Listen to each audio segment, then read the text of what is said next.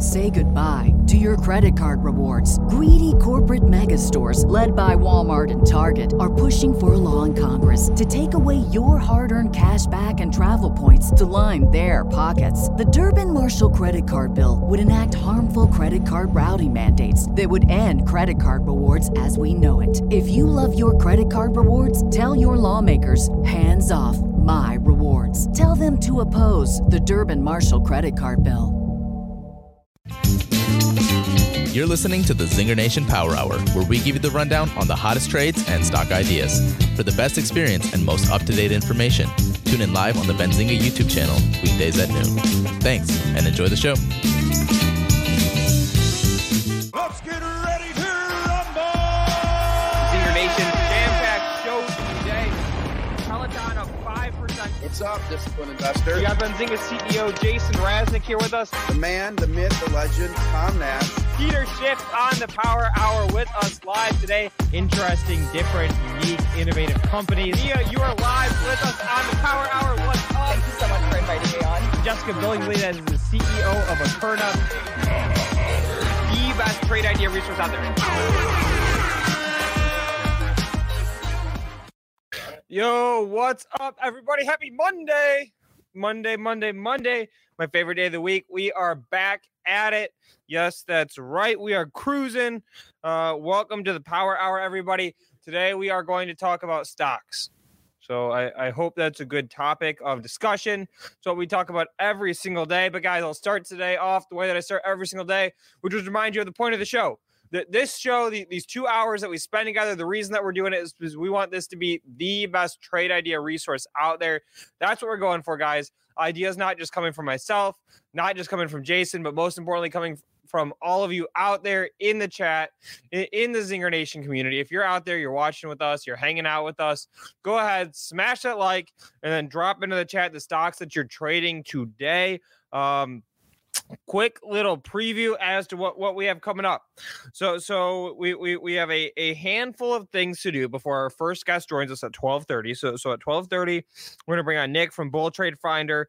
We are going to talk some swing trading with him. So before we get to him at 12:30, there's a couple of hot stocks to check out. We're going to talk Tesla. We're going to talk crypto stocks. We're going to talk some AMC GME. We are then going to do an update on our Visa covered call trade. If you guys recall, we did a covered call together. We sort of explained why we like to do covered calls, how it helps us de-risk a little bit, how we can basically create our own dividend by leveraging a covered call strategy. So we're going to do a check-in there. I then have an options trade for you guys. So we're going to do a live options trade together on the show. Then at 12:30, Nick from Bull Trade Finder is going to join us at 1 o'clock. We're going to have another batch of guests. And then Jason's going to come on with a few of his stock ideas. But again, guys, first things first, I'm going to say hi in the chat. I'm hanging out over there in the chat. Drop in any tickers that you're looking at today because we're going to have some time to look at your tickers. So, all right. First things first, biggest news of the day. Let's get into it. Here's my trusty Benzinga pro.benzinga.com that I'm always throwing up there on the screen. Biggest news of the day, perhaps the most important news of the day, coming out of Tesla. Let's see, where can I got to adjust this mic. All right, there it is. All right. So Tesla is announcing that the titles of Elon Musk and Zach Kirkhorn, that's their CFO, have changed to Techno King of Tesla and Master of Coin. So if you're a big Tesla investor and you missed this one, again, check it out right here, coming out of my Benzinga Pro newsfeed. Elon Musk, he will retain his position as CEO, but is changing his title to Techno King of Tesla. And then Zach, their CFO, he's going to keep his position as CFO, but his title is going to be changing to Master of Coin. That's probably the most important news of the day. Definitely the most interesting news of the day. So you know, it's always good to start with a little bit of fun on Mondays. So, all right, guys, there it is. And I'm looking at some of your tickers out here in the chat. PLTR, we'll look at that one. PLTR, SNDL. We will go ahead and look at that one. DPW, we'll look at that when we do the crypto stock run. Where's that at? All right, DPW. All right, what else? SOS, same thing. We'll look at Genius Brands. That's a good one.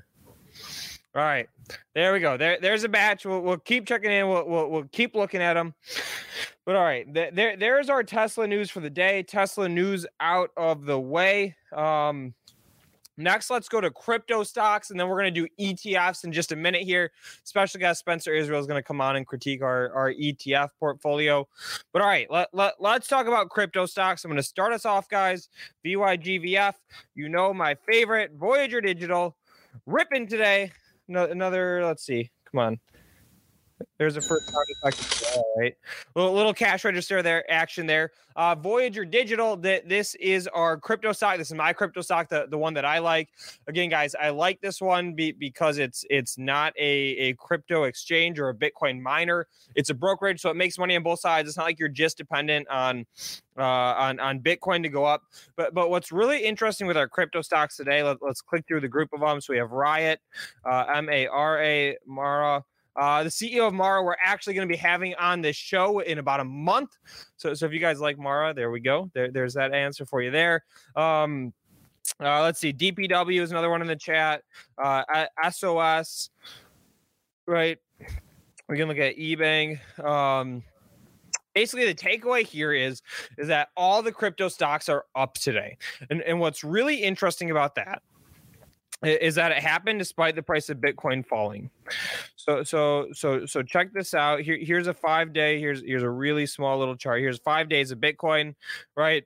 We had this really nice sell-off. We got to 60K over the weekend. There was a ton of energy on FinTwit and all over the world. Bitcoin's at $60,000. We finally did it. And then we got some sell-off that happened yesterday into today. But the price of these stocks are still up. This is really abnormal. In the past, when we've seen the price of these crypto stock or of Bitcoin fall, the crypto stocks have fallen it, and they've fallen it with like an amplification, and on both sides, right? If Bitcoin is up 5%, the crypto stocks are up 15%. If Bitcoin's down 5%, they're down 15%. That's the way that it's gone in the past. What I think is really interesting is that we have a day where Bitcoin / crypto in general is down, and these stocks are still up. And so I want to throw a question out. First question of the day, throwing it out to Zinger Nation, all of you out there in the chat.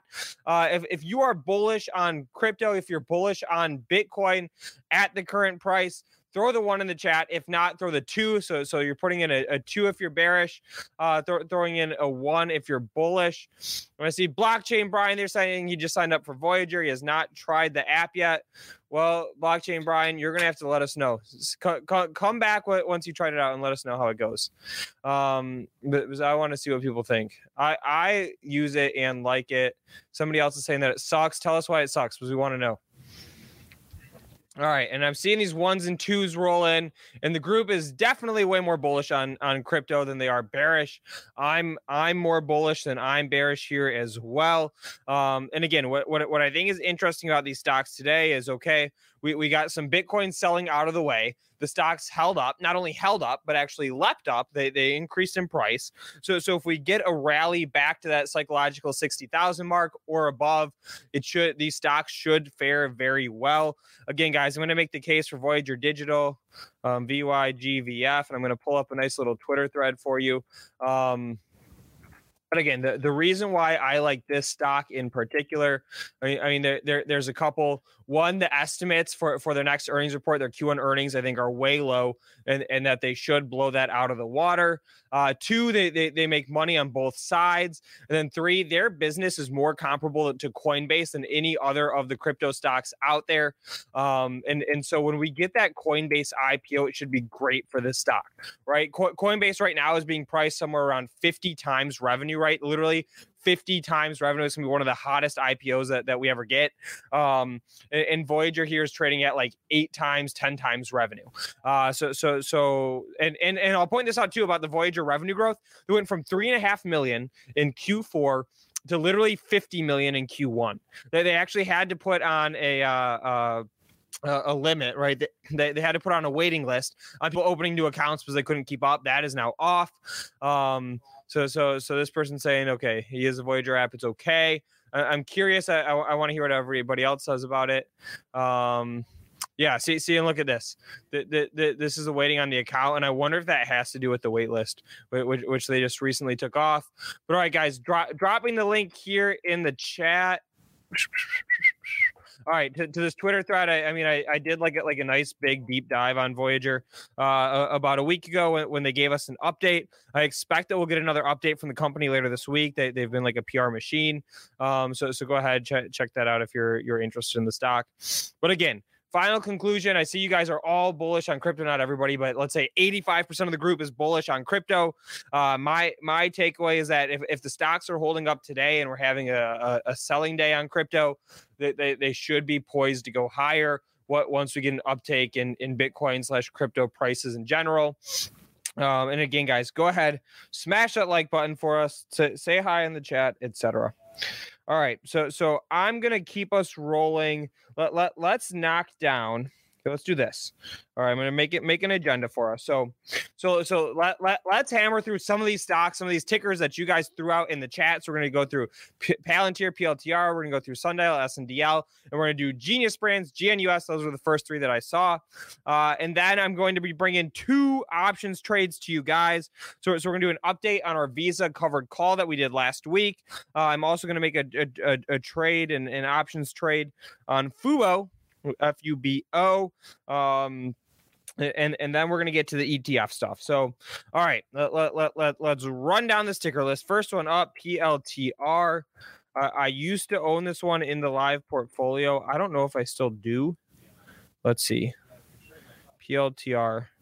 Let's see. Here. Let me zoom in for you guys. All right, this is the live portfolio, my live interactive brokers account. We look at this one every single day. PLTR. All right, so we still do have some Palantir, and we're actually up in the stock because we got into it by selling puts. So the price that we took the shares at was, then it would have been what, $28, but we sold the puts for $1.50. So we're pretty much about break even, and we'll do more on put selling later this week. But all right, let's pull up the chart of this thing on Palantir. Obviously, it got hammered for a little bit here. Let's go even further back. All right, so we had this hammering. We now have a nice upward trend on it. The thing that I always advise is not to pick the bottom, guys. Right? Whenever you're yeah, there we go. Coinbase is easy to use. But all right. The thing that I always recommend when we're looking at stocks is not picking bottoms, right? I blew up an account many years ago, basically buying stocks that were down. It would be like a stock is down 30%, 40%, 50%. I'm going to go ahead and buy that stock. It can't go any lower. Well, I found out that stocks can go lower even when you think that you're at a bottom. So I, as a rule, don't buy stocks when they're down. I wait for some sort of reversal of the trend. We clearly see that here in Palantir. So if you've been waiting for a sign to get bullish, you know, they are showing this nice upward momentum. The downward trend is broken, it looks like. You know, so I'm sort of neutral in this one. I own the shares outright. I'm going to continue to own the shares outright. Again, I sold puts against the stock, which makes me synthetically long it. I only do that with stocks that I'm okay holding for an extended period of time. Let's see when are we going to get their next earnings report? This is before 4:30 is when their next earnings is. Again, pulling this out of Benzinga Pro. So we have a little ways to go. But my thought is, hey, let's hang out. The trend looks nice. These candles are pretty. Let's see if we can get a march higher here. If you guys like Palantir, if you're long Palantir, throw the 1 in the chat. If not, throw the 2. I'm curious where everyone is at with this one. And then let's keep clipping to the next ticker. So. All right, next up on the list, SNDL, Sundial Growers, cannabis stock. And I believe that we actually got news out of this one today, too. We did. Okay. All right. So all right, you guys all like Palantir as well. All right, well let's see where he's at with Sundial. All right, so Sundial, if you guys remember this one, this was a big Atlas stock. Basically the stock was sub $1 or somewhere right around $1, and the group said, hey, this thing's going to $2. They hit their price target. It did pull back quite a bit when we got all of that tech selling, right? Then we saw a lot of the a lot of these sort of high flying type stocks sell off, and I'm going to say this one too, and I'm going to throw this one out to the group as well. We're just getting Zinger Nation going today, okay? I'm warming up still for the week. We're going to get Zinger Nation warmed up for the week. So the question that I have for you guys is, how bullish or bearish are you on the general market? If you're bullish, hit a 1. If you're bearish, hit a 2. If you're like sort of in this wait and see mode, hit a 3. I'm personally in that wait and see mode. So the reason why I'm bringing this up with Sundial is because when we had that market volatility, the stock got absolutely hammered, just like a lot of other high flyers. It's now rebounded some over the past week or so. Somebody's saying OGI. All right, we'll look at that one. The stock is now rebounded some over the past week or so. Something that is really interesting is that the company did in fact actually have news today. Basically what they're doing is they announced I think it's basically a joint venture with like a financial backer for the company to be able to set up some sort of like investment fund to invest in cannabis businesses. There was talk about a SPAC in there. Again, if you guys are in Benzinga Pro, you'll see the press releases there, 7:14. And it looks like we got a summary of it or the press release came out at 7. We have a summary at 7:14. So go ahead and check that out. But they do have news, and the news does seem interesting, right? If they're involved in this joint venture to help deploy some capital into the cannabis space, that is interesting. But because I'm like a 3 on the market right now, right? We said 1 is bullish, 2 is bearish, 3 is like you're sort of in this hangout, wait and see mode. I'm in this 3 hangout, wait and see mode. I'm not hopping on names like this right now. The only place where I'm putting new money are in higher quality stocks. When I say higher quality stocks, it just means stocks that have some nice consistent cash flow. Maybe they pay a dividend. We're not looking for 200% revenue growth, right? Do I still have a lot of those stocks in the portfolio? Yes, I do. Last week I did make the portfolio more conservative. 2 weeks ago I bought puts in SPY. And I'm leaving those puts on. So because I'm more conservative, I'm not hopping into stocks like this right now. I'm not going to be doing a whole ton of swing trading right now, and just scrolling through the answers from the group. It looks like most predominantly you guys are bullish on the market in general. And then number 2, you're sort of in this hangout, wait and see camp like I am. I'm in much more of a risk off. So that's where I'm at with the Palantir. And let's pull the third one out of the chat. GNUS, Genius Brands. So Genius Brand shares are up. The company's announcing a Roblox series will be aired on its Cartoon Channel network.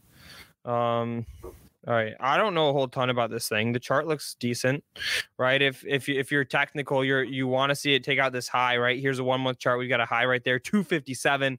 Not far from that at all. We do have news today, and it's sort of sexy news with the Roblox there, and the stock isn't really moving off of that. So I guess maybe it's a little bit of a wait and see there on Genius Brands. Whew. All right, there's the group, and I see Mr. Israel's here to hang out with us for our ETF segment. Let's throw him on the stream here. What's up, Spencer? What's up, man?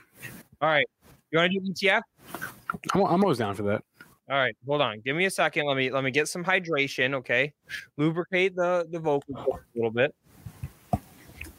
Here, I'll get my hand sanitizer. All right. Warm it up. All right, guys. It is time for Spencer Israel. He calls himself the ETF King. He is going to be critiquing my ETF portfolio. Spencer, I'm hearing an echo. I don't know if there's something that you can adjust on your end or change an audio. Yeah. Okay, there it is. All right, he can just mute, and I'll mute when he talks. But all right, so guys, and just a little bit here, if you're just joining us, I'll give you a little preview as to what we have queued up for the day. So we're going to be doing 2 options trades. I got 2 options trades to check in on.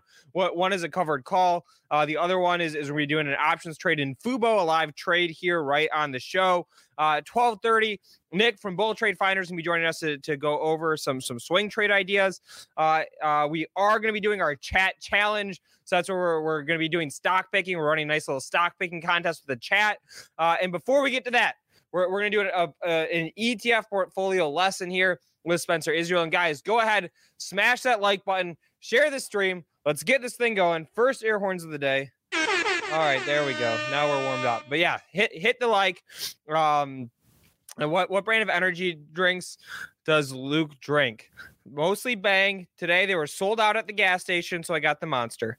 But all right, Spencer, time for the ETF portfolio update. I've got a nice little Excel sheet here. Of course I do. I'm going to zoom in. All right, let's zoom her in. There we go.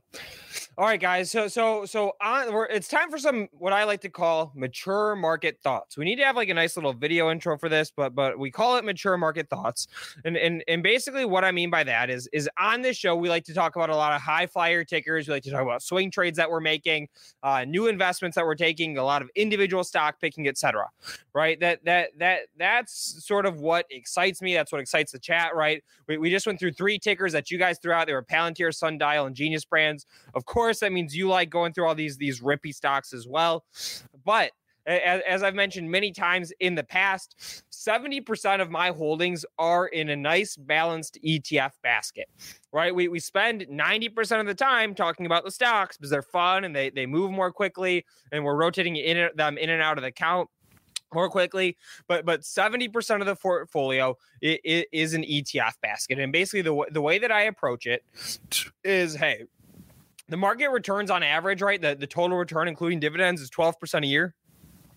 If I can get that with 70% of my portfolio, and then use that last 30% to get some outperformance and add several percent a year onto that, if I can replicate that year in, year out, then great. That's awesome. And I'll give you guys an example, right? Again, 70%. We see the most recent percent here, 68.5. We can add a decimal too. Oops, there we go. HOI. There we go. 68.45% of the portfolio are ETFs, really big and boring. But we still are up about 18% for the year. Okay, so it's a strategy that can work. And so basically what I wanted to talk through is what I hold in my current basket of ETFs. And then I want to get Spencer's hot feedback on it. And whether or not it's diversified enough, if he thinks there's too much over concentration, etc. Somebody's asking, is there an ETF that consists of other ETFs? Not that I know of. Wait, Spencer, you're still muted. I asked that question last week on the ETF show. Okay. Yeah, there used to be. I said I was looking up over the weekend and I kind of forgot. But yeah, there definitely was. Here, you know what? Check out like what about like is FV still around? I think it is. I've never heard of that ticker. Foxtrot Victor. Or like here QAI. No, don't do that. I take that back. Okay. Let's go with the first one, FV, which is, let me go back to my all right, I'm pulling it up on the screen. Focus 5 ETF here. Let's just we don't have a description. Yeah, it might be. All right, what is it? It's I'm going to go straight to the Dorsey Wright website, and if it's even still around, it is an index trading. You know what? It's provides exposure to sector and industry based ETFs that Dorsey Wright believes offer the greatest potential for outperformance. So it is an ETF that does hold other ETFs, but it's not going to get you like exposure to the whole market. It literally holds 1, 2, 3. It holds 5 ETFs. It holds the a NASDAQ 100 ETF. It holds the NASDAQ Transports ETF. It holds a discretionary sector ETF, and it holds a industrials ETF and another technology one. So there. So there's your answer. FV is an ETF that consists of 5 ETFs. Boom. Question answered. All right, Spencer, I'm going to dig into mine. Can you see it up on my screen here? I took the time to lay this all out. Right, I'll sort of walk through the sheet real quick. But we have the symbol, we have the geography it covers, what type of asset is, right? Is it stocks, bonds, commodities, etc.? Any other relevant details like is it hold small cap stocks, large cap stocks, etc.? How much of my portfolio I have the ETF weighted? Of just the ETF section, how much of a weighting is that? And then what's the 1 year total return? And by total return, we mean the price appreciation plus any dividends. So Spencer, first things first that I'll point out is we're pretty heavily weighted in US stocks, right? So we have 1, 2, 3. Let's go down. Let's add this one. So we have 4 ETFs that hold U.S. stocks. So it's SPY, IWM, Triple Q, and OUSA. SPY, S&P 500 ETFs, that gives me access to the big large cap stocks. IWM, that gives me access to the small caps. Triple Q, there's a lot of overlap with SPY, but a little bit more weighted on the tech side of things. And then OUSA. Smaller position, but still part of the U.S. large cap holding. So for first thing I want your opinion on, Spencer. 48% U.S. stocks that are held here, 35%, 36% are large caps, 12%, 12.5% small caps. Opinions on that? So you said you're pretty overweight U.S. at 48%. I would argue that in a way that's actually underweight. U.S. has outperformed for the last 10, 12, 15 years.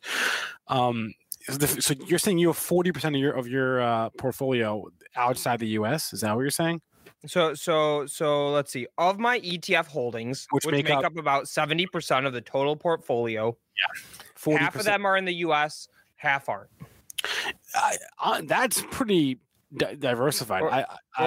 Or I'm sorry, of just the the ETF holdings is about 70% US, 30% outside of all holdings.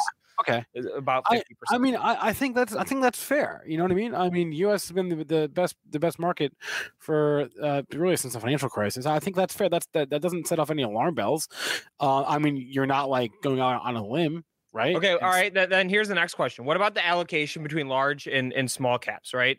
So you can see here my weightings. IWM, that's an ETF which tracks the Russell 2000 index. That's the most widely followed small cap stock index. What do you think about that allocation? Keeping in mind that I have a long time horizon. For investing, I think that could be larger if I were to make an adjustment. That would be the one to make. This portfolio is very clearly reflected of the trends of the last decade, right? Your A's, you got a lot of US. B, you got a lot of large cap. So you got a lot of large cap US, right?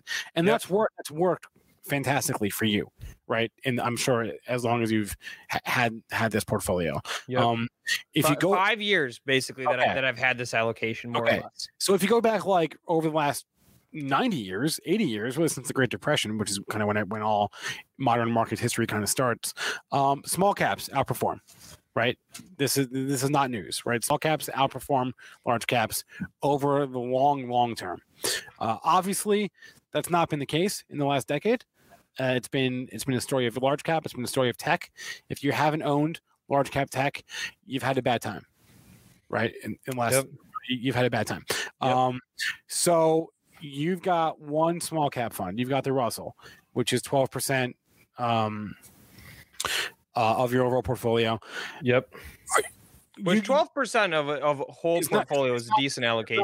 It's not nothing. It's 18% of your ETF holdings. It's not nothing. Yep. I would point your attention to. So I guess how do you feel now? Then over the last 6 months, the IWM is like crushing SPY. It's crushing, right? I mean, and so is Triple Q. Up until let's say a month ago, it was.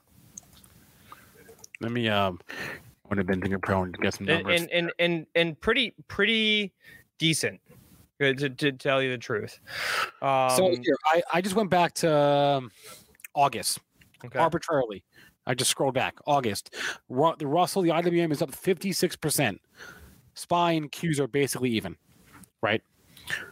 So I'm wondering if you are considering maybe reallocating some of that large caps into, again, 6 months is not not a lot, but it's not nothing either, right? Yep. So I'm wondering if you maybe consider taking some of this large cap. You've got the Qs, you've got the SPY, and you got, I mean, OUSA is there for a different reason, but yeah, I'm almost wondering if you maybe would consider having a little bit more small cap exposure. Not that All right, so your first feedback is to increase the small cap exposure in the ETF portfolio. It'd be something to think about for sure. Something to think about for sure. Right. Knowing that over the long term, not the last decade, the last 7 decades, small caps outperform. All right. So there's the US piece. Let's stay with stocks and let's move out of the US. Yeah, please. So we have, let's see. We have 4 places where we're doing that here. And they're pretty underweighted. So as a whole, they represent 13% of the total portfolio. And so that's not just of the ETF portfolio, that's of everything that I own. 13% are in ETFs that track stocks outside of the US. Biggest holding that we have, ticker EEM, Echo Mike. That's an ETF that tracks emerging markets. Number 2, FXI, that's Foxtrot X-Ray India. That's an ETF that tracks Chinese large cap stocks. Number 3, AAXJ. That's an ETF that tracks Asian stocks, excluding China. So that's why we also have FXI in there to make sure that we have China exposure and we're overweight China versus the other regions. And then the last one in there, ticker VGK, is the one that tracks Europe. So a couple thoughts from me on this one really quick. Emerging markets are at like a 10-year high. So that's why I'm more heavily weighted in emerging markets. Let's see that momentum continue to run. Number 2, a decent sized China position, I sort of view almost as a U.S. hedge, right? As we hear more and more about China becoming a global superpower, or I mean, it already is a global superpower, potentially overtaking the U.S.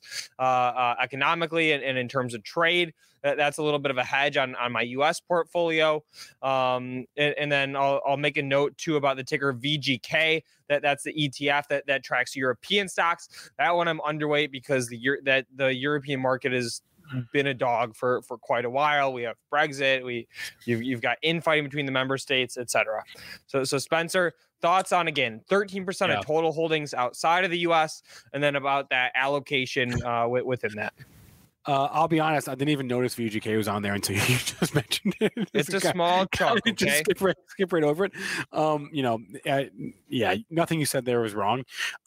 So you're making a call here, right? Or 2 calls. First call you're making is your bullish China. Yep.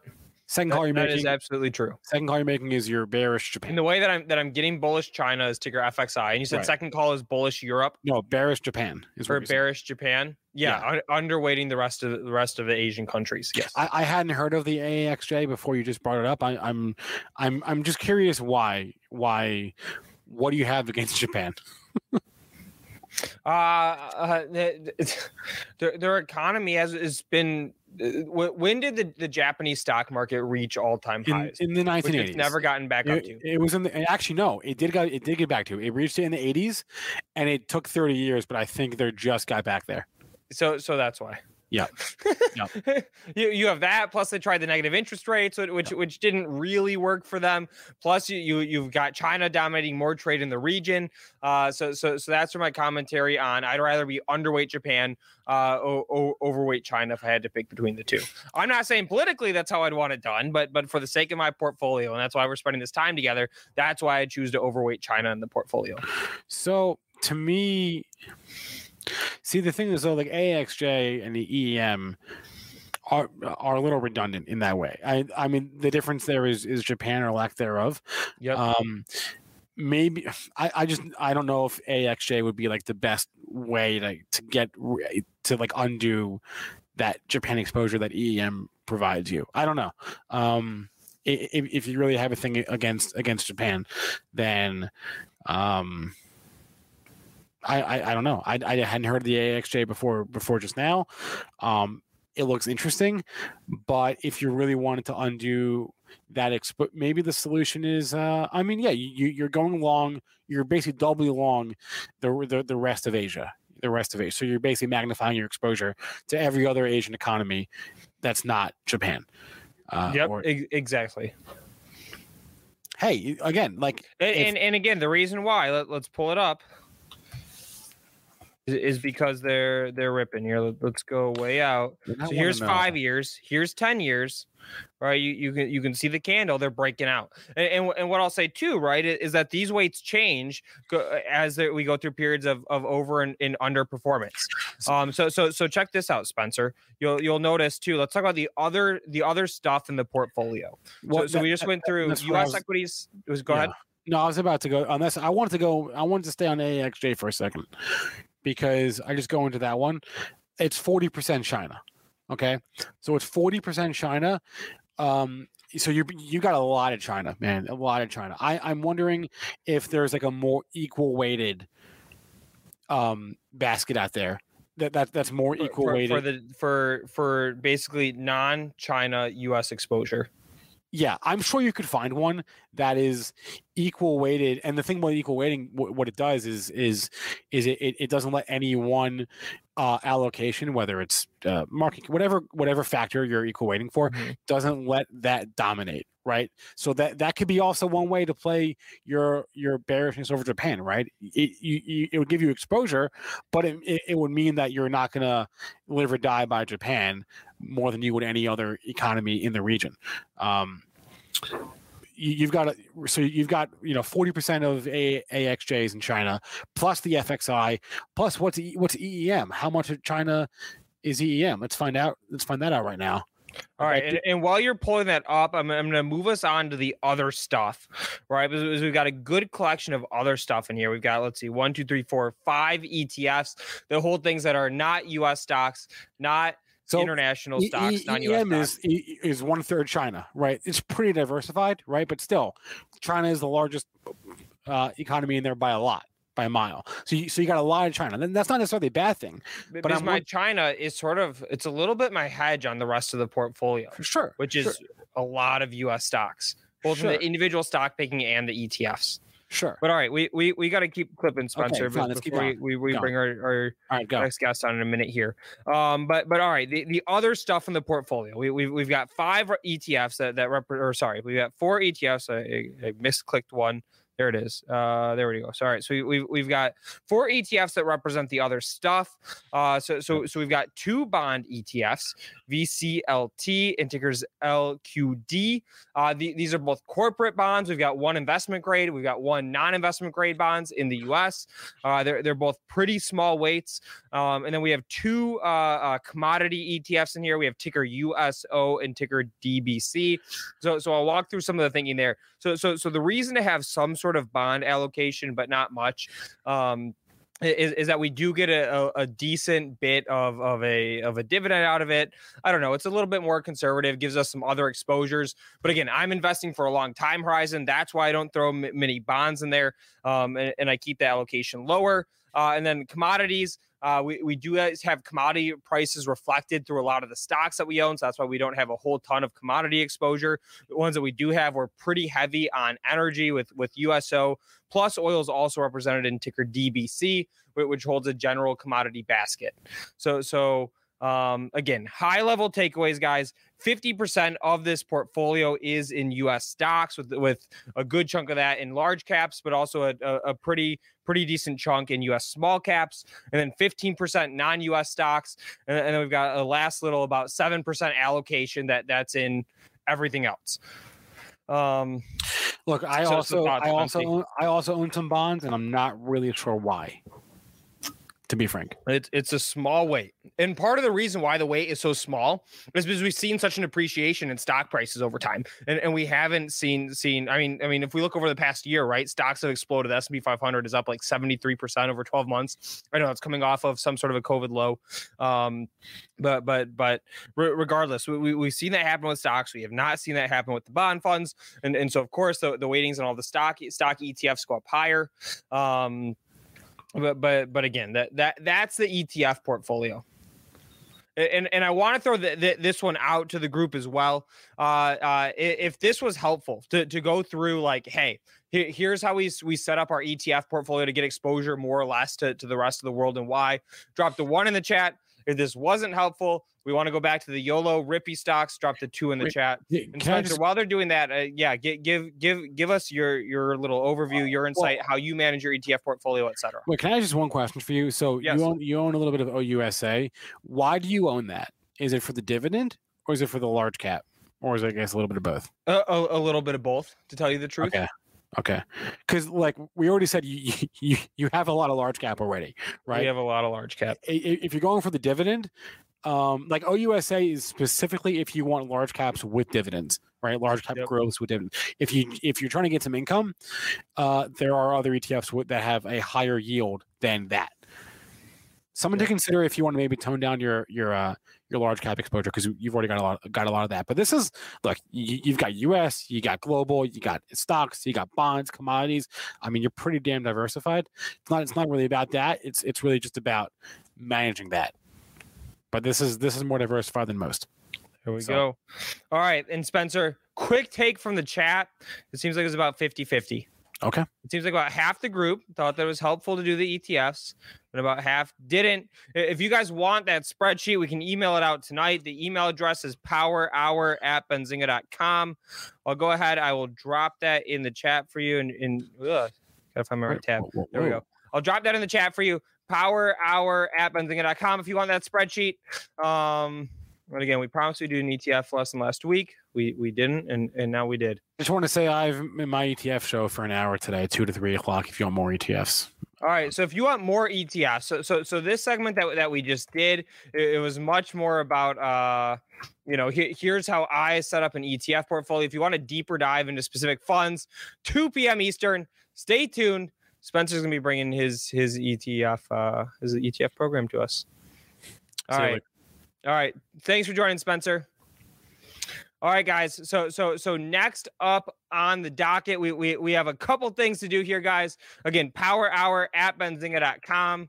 Powerhour@benzinga.com. If you want that spreadsheet, send it over. But it is time. I'll cue everybody up again on the big agenda for the day. So, all right, we are going to do our chat challenge.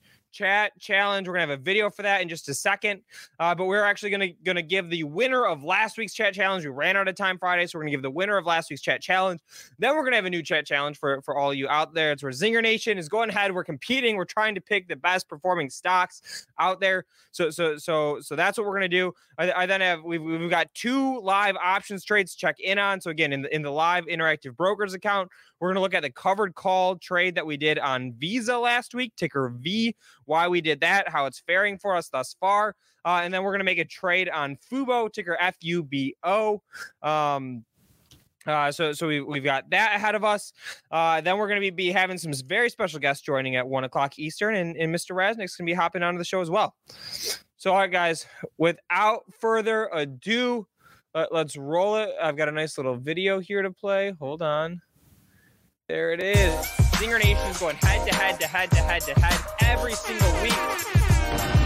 What is the best performing stock of the week going to be? All right, guys, it's time to wrap up last week's chat challenge. We asked all of you out there in Zinger Nation, that's all of you in the chat. We said, what is the best performing stock of the week going to be? Throw out the ticker, put it in here. Let's figure out who we can listen to, who can call out these top tickers, etc. Let's do a scroll down. Let's award the winner, and then we're going to open up a new spreadsheet. Everybody's going to hop in there. We're all going to put in our guesses and figure out who can pick the best stock this week, or maybe we'll do worst stock. But all right, I think we have our winner back there. Yep, we do. Winner of the week, Andre in the chat. He guessed AMC would be the best performing of the week. It was. He's up 51% on the pick. So everybody, round of applause for Andre out there. There we go. Round of applause. All right, we're all by ourselves. We need to warm up the fingers, get the trading fingers going, get a little bit of energy going into the day. So Andre with the pick AMC, Alpha Mike Charlie. He is the winner of last week's chat challenge. Andre, email that same email address, powerhour@benzinga.com. There it is. Tell us you won. We will hook you up with a prize, whatever you want. Swag.benzinga.com. Caesar is populating that store for us. Swag.benzinger.com. That is the place to email in to claim your prize. And guys, if you aren't Andre, don't worry. You have your opportunity now, because it's time to do another chat challenge. All right, let's pull it up here on the screen. And again, I'm going to go through the rules. It's really simple. All you have to do is you have to open up this spreadsheet. I'm going to spam the link in the chat a couple times right now. I see we got a couple people on it so far. But all right, I'm going to spam it into the chat right now here. There you go. I just put in the link 5 different times. Click any of the links.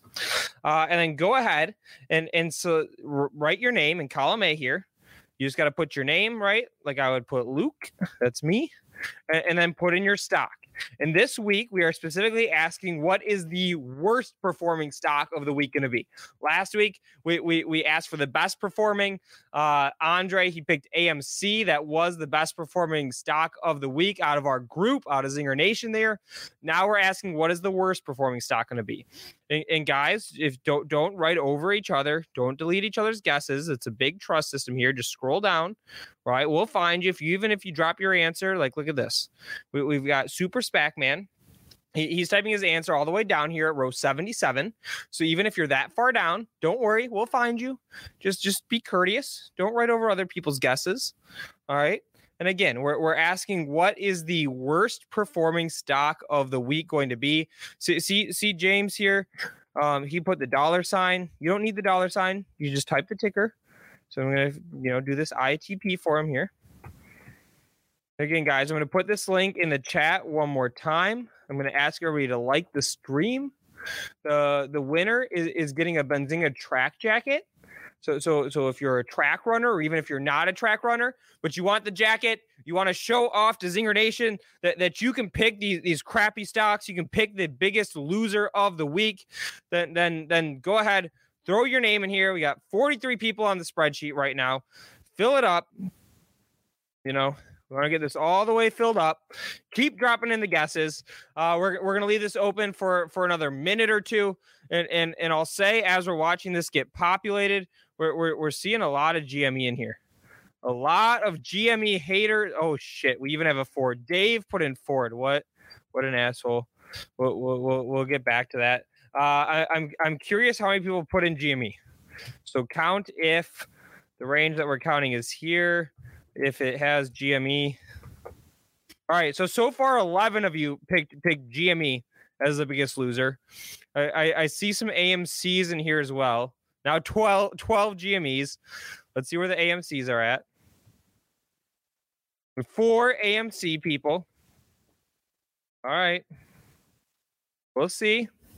We had a big group of people pick GME last week. I hope you were in the stock because it definitely did well. Let's look at that chart. GME, Golf, Mike, Echo. Here's the 5-day. All right, so we got some here. We didn't even go in further, right? We got some rip roaring in GME. It's sort of hanging out today, down 8%. That's not a horrible week with GME. But all right, guys, we do one more minute on it. One more minute. I'm going to play the Who Wants to Be a Millionaire theme. I'm going to get a sip of water, and then we're going to close the spreadsheet out.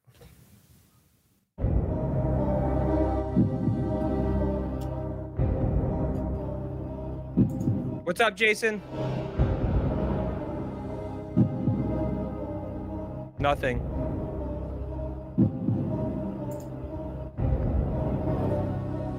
Did you add him on? I did it. Luke, it's okay, Luke. I confused Luke, guys.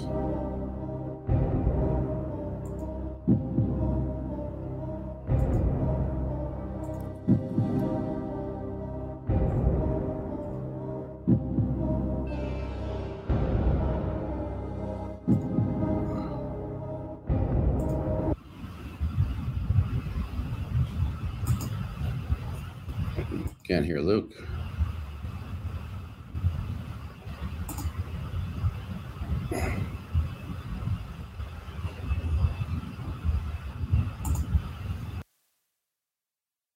Isn't Luke on mute? You? You guys, Luke, are you on mute? I was muted. Okay. Producer Rohan said he just muted me. You don't know what the microphone mute button is?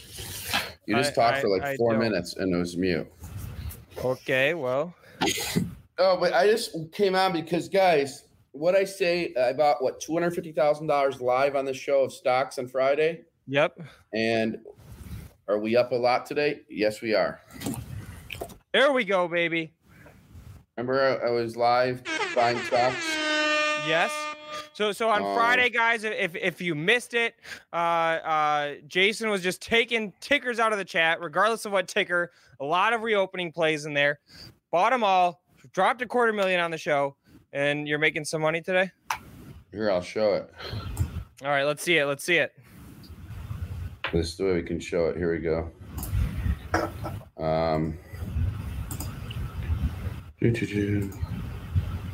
Whatever the people in the chat said, except one person was messing around. I didn't do that one, but I did everything you guys told me to do. And why am I not sharing? There it is. Okay. So let's make it bigger.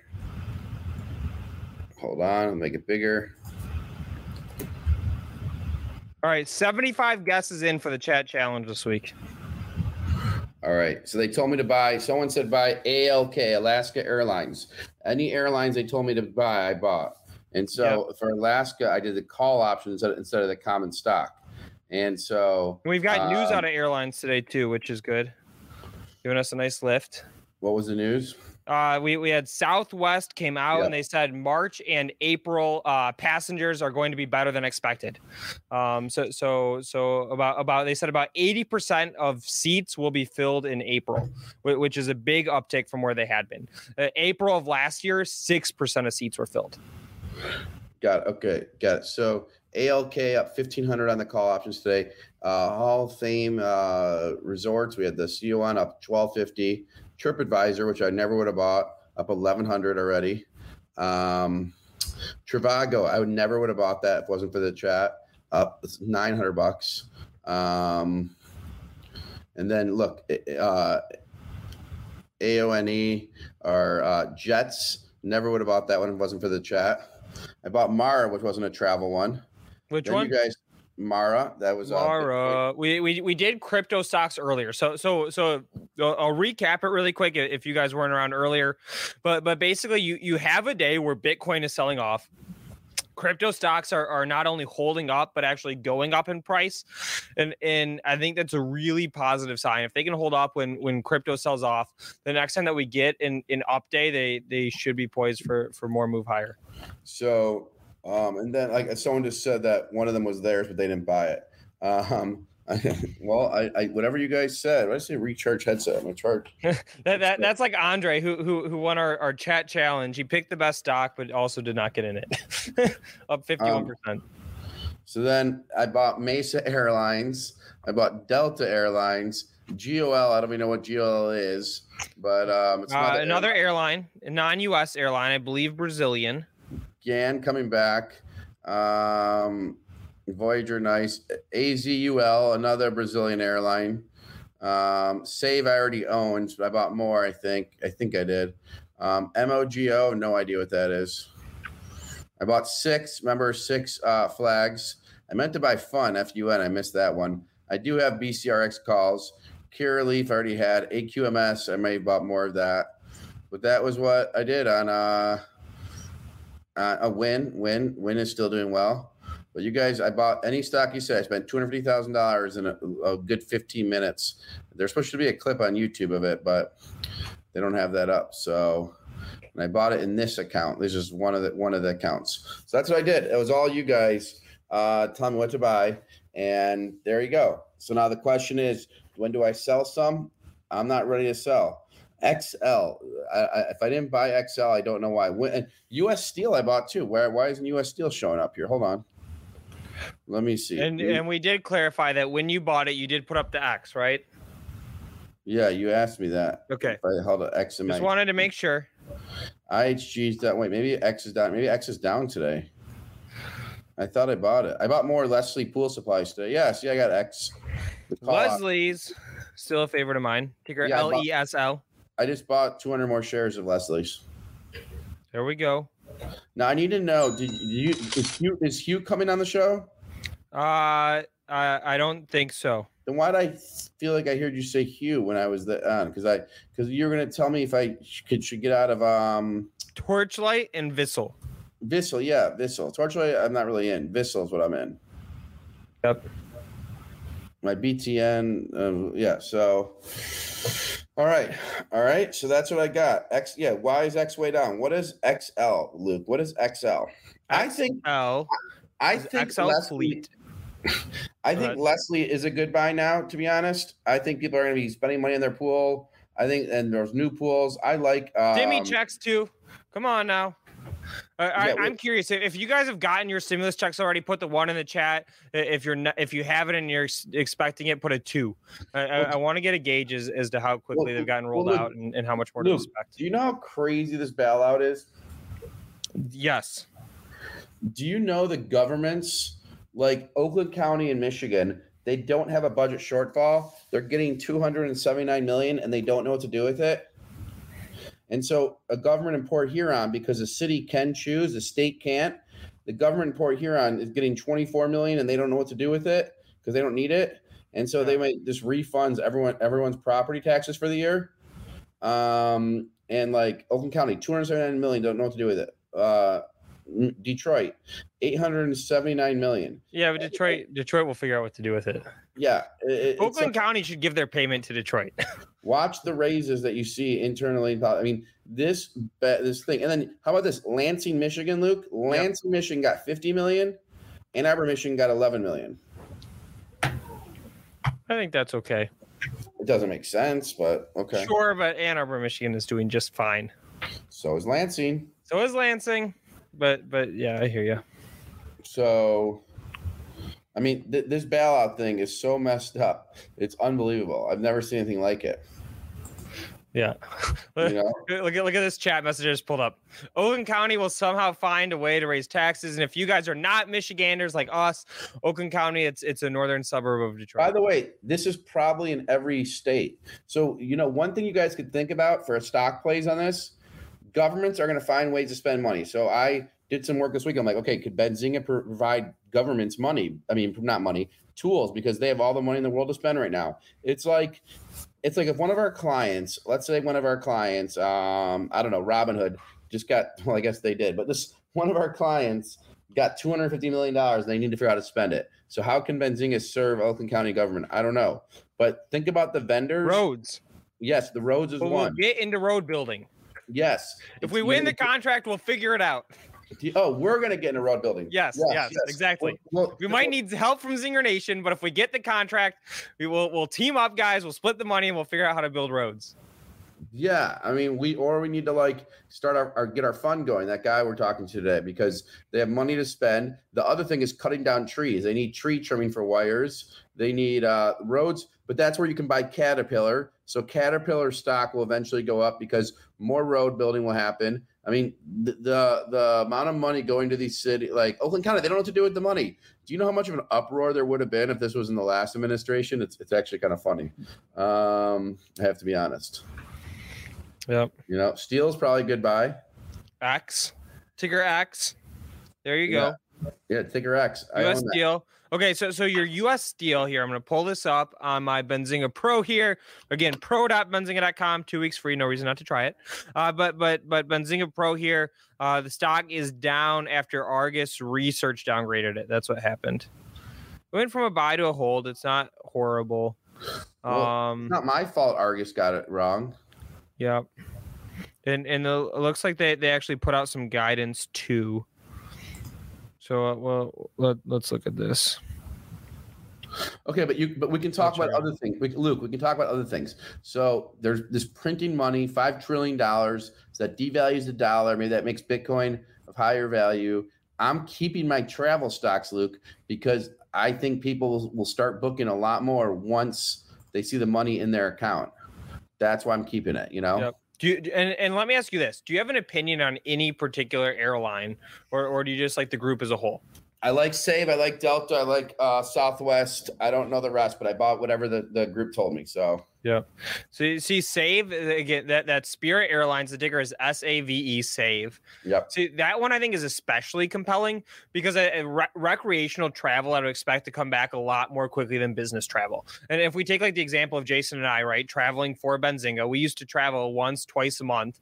If we're looking 2019 and before, it only makes sense for us to travel again if office buildings in Manhattan are full. Right. And we can go and meet with 5 or 6 different partners in the course of a day. And I imagine that's going to be a long time before those buildings fill back up, if they ever do. We hear so many people telling us, hey, it's permanently work from home, et cetera. So I think Save is most interesting of that group. Exactly. It's your fun travel airline. I agree with you. But Luke, we have a special guest here. Let me get my thing.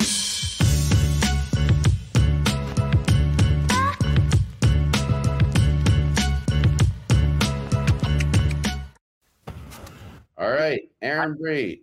Producer Aaron. All right, Aaron Bree has been excited to come on all weekend. He has a stock that he's been researching. And take your time, Aaron, but I wouldn't just lay out the symbol first. I would go with more of the structural why you came to this stock idea. So go ahead and take your time. We'll let you. You want me to give you? Do you want me to give you the stock that I've been pitching that you know? All right, I'll go ahead and do that. I'm just telling about this. What do you mean? You said this weekend you've been researching hardcore on that stock. Me and Luke will step off. Go ahead, take it away. Okay, go ahead. All right, I might need Luke to pull it up for me on Benzinga Pro. This is actually a one for my buddy. So this stock, I like it both as a. We've seen this recent outflow of money from growth stocks into value stocks. I like this as a value play. So the ticker is CXW. Company is called CoreCivic. I don't love their business model. They run private prisons. Don't love it as far as what they actually do. However, if you look at the financials and the balance sheet, this stock should be probably, I'd say around the $15 mark as opposed to the $9 mark. I'm in this, full disclosure, I have open calls, and this stock's been ripping today. I think it's up 7% today. So, yeah, I like it. What do you think, Luke? Wait, is this a prison stock or no? Yeah, it's a private prison company. So like I said, I don't love what they do, but basically the thesis behind it is the stock has been getting killed the past year and a half because people have speculated that if Biden gets elected or we see Democrats come in, that private prisons won't be making money.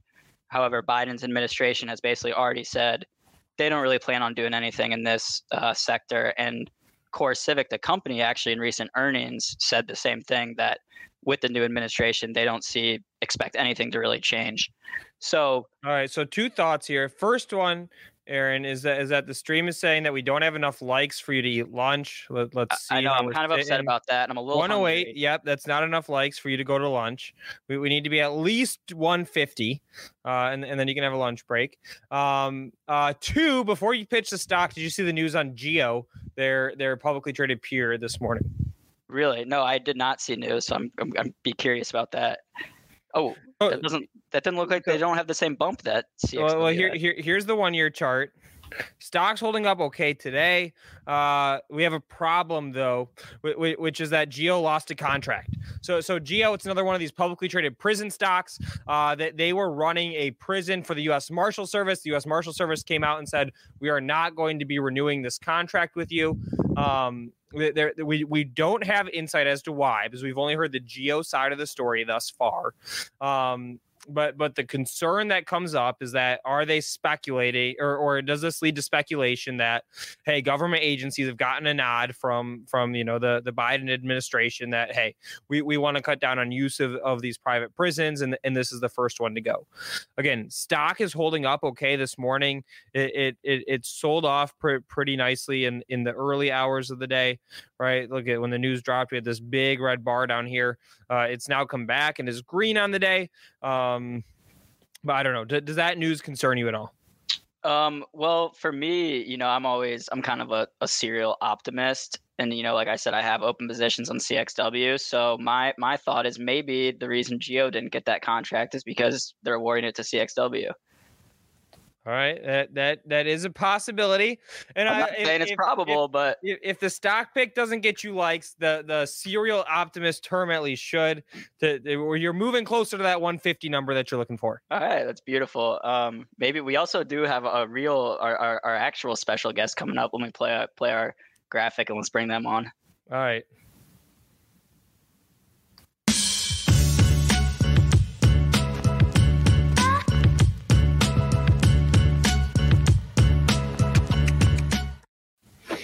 Hey, Adi, what's going on, man? Welcome to the Power Hour. Adi, we got you on mute. Hey guys, how's it going? Can you hear me all right? Yep. Yes, sir. How we doing? You. Yeah, we're doing great. How about you guys? Doing well. You know, it's Monday. Nice high energy day. We're market's holding up okay. What's up with you? Yeah, nothing much. I'm based in Minneapolis, Minnesota, and we just started getting some warm weather right outside of -30 temps about 2 weeks ago. So enjoying the weather. Okay, there you go. See, we had some nice days in Michigan. It was 22 degrees when I drove in this morning. So it was cold here in Michigan, but you know, it's turning around. Yeah, that definitely. Like all the warm weather from California to New York, it's amazing.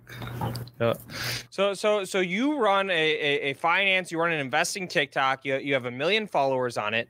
What inspired you to get started? What motivated you to say, hey, this is something that I want to go do? Yeah, honestly, when I was in high school in 9th grade, the grade got together and started a market watch competition where we all try to invest in stocks. And so I got utterly obsessed with it. It was all I was doing all day. Didn't pay attention in school anymore. All I was doing was stocks. And so since then, I've gotten a little bit more understanding of where I stand in stocks and how I invest, but that's where I started. Okay. And do you have a favorite ticker right now? This is a stock idea show, so I always like to ask. You don't have to have one. We didn't prepare you, but if you do, we want to hear about it. Honestly, and this is going to go all, I know it's going to sound boring, but you know, my favorite is just going to be ARK. That's what I tell all of my followers is to diversify, and you know, ARK, SPY, get those ETFs going. Okay, there we go. We did a nice little ETF segment earlier today, and you like ARK, the Kathy Fund. You know, we actually interviewed her on this channel last week. I had no idea, actually. Yep, it was pretty awesome. So we'll be checking that out. All right, so you know, with the TikTok content that you post, I'm curious because I imagine that a lot of it is like seen by Gen Z or that's who the typical consumer is. Is there anything in particular which they seem to latch onto? You know, like what does best, what's most interesting to them, etc. Yeah, I would say that the most interesting thing to them is the things that they don't know at all. And honestly, things like credit end up coming up being the most popular topic, but certainly some of the more flashier things recently has been NFT and cryptocurrency. You know, Beeple's every day is sold for 69 million, and you know, that's digital art. And so that's been like a big one recently. Okay, so you've got like the personal finance stuff, you have the NFT, the crypto stuff. What about stock market? Is that appealing to that audience yet, or is it, you know, again, more of that personal finance or the crypto markets? I think that it's always been really popular among my audience. What I would say is that my audience, typically younger, and then typically people who are in school and they might not be full-time into stocks, or they might not have the confidence to get into stocks. And so we like to start them out easy by, you know, putting them into those ETF baskets and getting started with just being consistent and setting aside money to invest. So we focus on really getting people to change from choosing to spend their money to choosing to invest in it. And then from there, we don't want to complicate it too much as of now. And so we just send them into those ETFs, and they're pretty excited about that. You know, we constantly get comments about people who are super excited over the past year, especially with all the stimulus packages. So people are pretty excited. Okay. And then what about brokerages? Is it still that Robinhood is the one that most folks seem to be choosing? Is there a shift in some of the other brokerages that they're choosing to get their investments started in? I mean, I own a lot of those brokerage stocks, so for personal reasons, I want to know. Yeah, so I would say that the The biggest one recently, of course, after the GME and AMC, that Robinhood has sort of fallen off the top list of brokerages that my followers have been signing up for. I would say that Public has been up and coming. It's sort of like the Twitter of investing, that brokerage has been actually been really attractive to our followers. They're on TikTok already. They're excited to see what other people think about stocks in a stock specific platform where they can, listen and follow to the experts. And so that's been the popular one. Okay. And then I've got one more question I want to go back to this Market Watch competition, because I think that everybody that's how old are you, if you don't mind me asking? I'm 17. You're 17. Okay. So then I'm going to guess everybody that's my age and below got started with one of those Market Watch competitions. At least I did when I was in high school. So we'll go back to that in a second here. But after people get started with ETFs, I imagine that they get into individual stocks relatively quickly. Yeah. Is that something that's fair or true? Yeah, I would say that there's like a split. There's either people who are satisfied with where they are and they continue just doing that consistent investing, and then they get those dividends and they just do that reinvestment plans. But yes, there's a lot of people who get so excited, watching those ticker symbols every single day, just watching the stock market and going up and down. It's addicting, and so people really get hooked really fast and they go to individual stocks. All right. So going back to this Market Watch competition, first things first, did you win? I did. Okay, congratulations. Do you know which stock led to the most outperformance, or was there a couple of them that did it? So it was actually really weird. Tesla. This was a couple of years ago. So it ended up being Costco that took the lead. I was down early in the game with retail, but at the end it picked up. And yeah, that's what really took me to victory there. All right. So you're 17. You got into the market early, right? Seems like first interest was somewhere 12, 13 years old. What got you into the market in the first place? How do you figure out what to buy? Like, what do you use for your research? And then any companies that are especially exciting to you, like especially something that like people in the next generation may not be thinking about. Yeah. Okay. So I would say that to answer the first part of your question, that when I first look at a stock, one of the books that really inspired me was just Warren Buffett and the Interpretation of Financial Statements, written by Warren Buffett's daughter-in-law, I believe. But that book talks about durable competitive advantage and how important it is to have that. You're building the moat around yourself, and then you're putting down the toll bridge. And so as far as you can widen that moat as possible, to create that competitive advantage that's long term, that's the key thing that I'm looking for. If a company can prove that, and usually I look through their investor relations to determine if they're a good fit for me and a good fit for my risk tolerance, which is super important in investing. I don't personally like the super volatile stocks. I'd rather just not check the market every single day, but stay consistent with my investing. All right, wait. We're gonna stop you guys. 17 years old, already reading investing books. Round of applause there. Come on. It's Monday. We need to warm up the fingers. Let's get the hands clapping. Get the trading fingers warmed up. All right. So keep going. The next questions were like where you go to look for stock ideas, how you research them, and then also anything you're especially excited about that the next generation is probably not thinking about. Yeah, so I would say that my biggest source for just getting in the first point of contact with stocks is literally everything. I try to consume as much information as I can. So even if it's through social media, even if it's accounts that maybe I don't trust necessarily or aren't the most credible, I'll still take in that information and then do my own due diligence from there. So I'm really pulling from everywhere, every industry, every sector. And then doing my own analysis once I get that. I try to, don't trust the brick maker about jewels and, do my own research behind the scenes. And then the stock that I'm looking at right now is PNGY, which is Progeny, and they do maternity and paternity benefits, and they are one of the they control a large share of the market in terms of these benefits, in terms of these healthcare benefits, and they have some of the biggest names as their clients, and they really have that control over. And I don't think people are going to stop having babies anytime soon, so that's my long-term pick. All right, there we go. I mean, I think that's a fair assessment. Not going to stop having babies. If people do stop having babies, we're all screwed in terms of our portfolios. so that's the stock is PROG, right? PGNY. PGNY. Okay, hold on. PGNY. Oh, there we go. Okay, Progeny. There it is. All right, dropping it in the chat. Does that look right? Yep, that's exactly it. All right. And like, how do you research a stock like this? Like, are you looking at their filings? Are you looking at the conference call transcripts? What exactly goes into it? What are you comparing it to, et cetera? Yeah, so when I was first looking at this stock, I was introduced to it by Austin Hankwitz, who's also on TikTok. He's a great content creator. But I was talking with Austin about this stock, and like I said about that durable competitive advantage, I look at the charts, I look at the filings, but I don't. And I'm not going to say I don't care, but I don't prioritize as much what that stock is going to be doing in the coming year. Like I said, that durable competitive advantage, I think Progeny has sort of established themselves, as the biggest player in the game, and they've offered a really effective solution for these companies. And it's no hassle.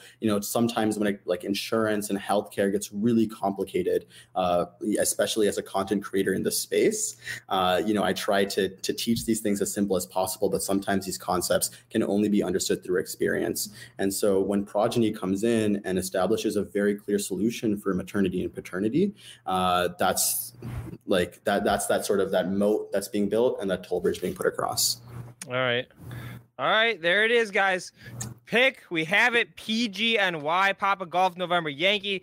Not a stock we've talked about on the show before, so we're gonna do an air horn for that one. There it is.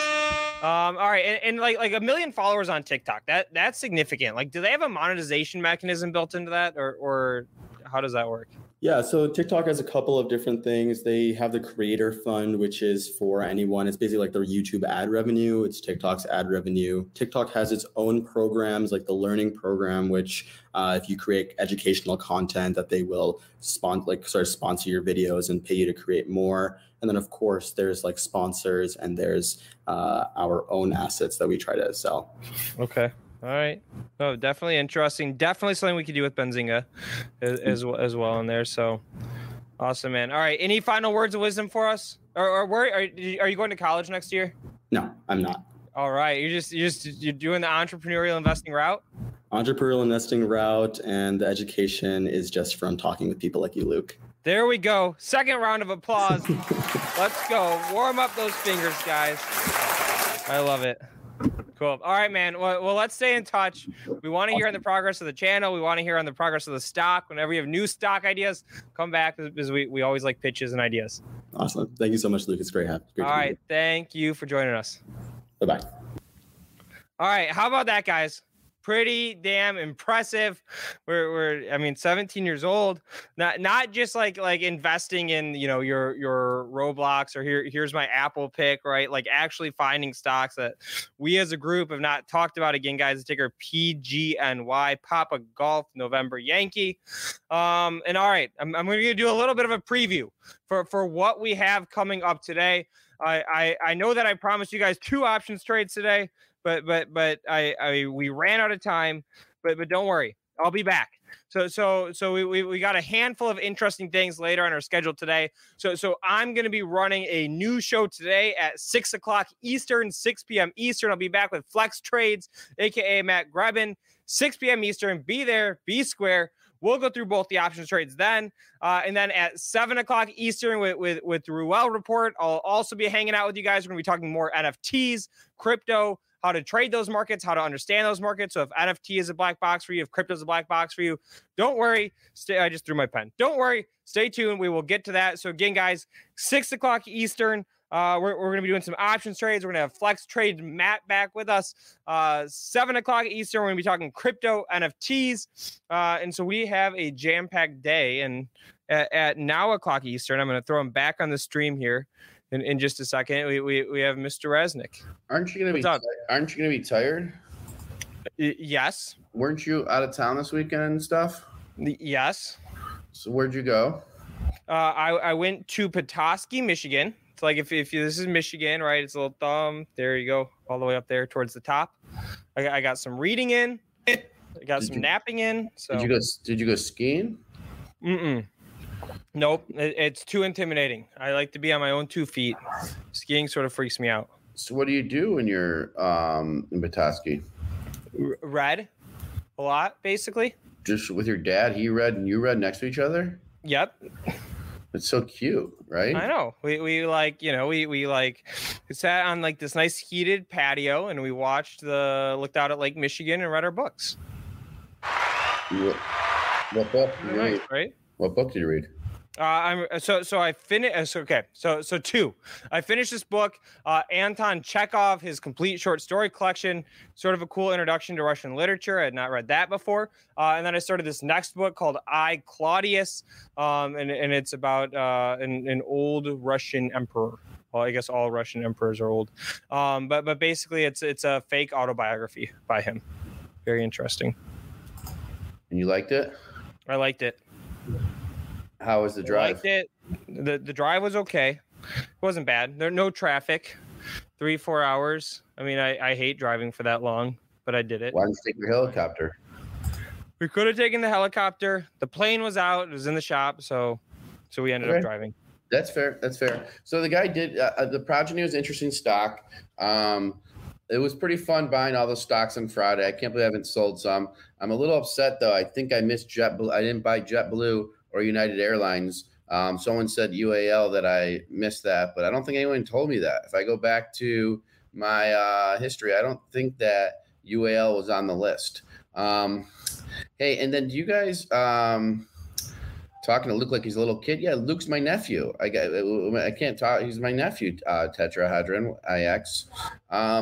But what I was gonna say to you guys is FDA calendars. I don't know if you guys ever look up FDA calendars, PDUFA dates, when things are going to be released. I think we're finally releasing that on Tuesday. So St. Patrick's Day, releasing an FDA calendar. And I think you guys will enjoy it. And ideally, you guys will own it. Tell us what we need to make better. We are all a team. So we need you guys to tell us what we can do to make this stuff better. So yeah. And then you guys are talking about a short squeeze on CLOV. Bree, can you share your screen and put CLOV up? CLOV up. It was, yes, sir. Give me 1 second. I'm not in Clover, guys. I know you guys wanted me in there for a while. I'm not in. I've been to Clover's headquarters. I liked how they were scrappy and stuff, but I got in for a New York minute, and then I just went back to how I felt that I should do. So wait, are we pulling up Clover or CCIV? You said no, CLOV. Oh, CLOV. Clover. Yeah, I never said CCIV. Sorry. This guy really wants us to talk about it, so he says there could be a short squeeze. So let's pull it up. I'm not saying CLOV is bad, guys. Chamath is great. And he knows what he's doing, so I'm not saying it's bad. Just so you guys know. I like short squeezes. We've seen what can happen with those. Oh, I used to be the writer of short squeezes. Look at that. Okay, we're up 0.6. Okay, I'm gonna get the daily short interest on that. Let me double check. Okay, so that's the chart. That's Clover. One thing that scares me with this is I'm pretty sure Chamath sold all his shares, and he was like the biggest cheerleader for Clover and the one that led the back deal. I don't think he sold all his shares unless that happened today. Why are you saying that? Our Hugh and Dan on their podcast said that Chamath got out of it last week. I'm not sure. I didn't verify that myself. If we did, it would be in the news below. Scroll below. Do you know what Aaron Bree is saying? Chamath got out of the. Yeah, I'm sure we'll know in the comments if that's right or not. He got out of I'm looking at the news. He got out of Virgin Atlantic. I never heard he got out of Clover. Are you spreading fake news? I mean, come on. He sold space. Why are you saying that? Okay, then maybe that's what. Okay, you're right. I was confused. Oh my gosh! You could just chart. You just could cause a sell-off, man. Get out of Virgin. Okay, guys. Okay, that's right. They were talking about how he sold that and speculating if he was going to sell Clover then too. Oh my god! Wow. What if you would have caused the sell-off on that? You know? Well, yeah, that's my bad. Yeah. But what caused Clover to go down from? All right, I'll pull up the 3-month. It was all the way up here at like $18 a couple months ago. Now it's all the way down at $9. because they had some numbers. People didn't love them. A lot of speculation that this is going to redo medical care in terms of cost, and they're using data science, and it didn't play out in the quarter. So remember, these things aren't quarterly plays. No lunch. Yeah, he didn't get to no lunch for Aaron. Yeah, I hear you. No, we got to 150, but I'm going to wait till after the show's over to take my lunch, No, you can't have lunch now because I messed up.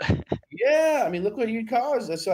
And you were like confident, you're like, yeah, they said it on the podcast. I'm like, you're right. Egg on my face. Should I go grab an egg?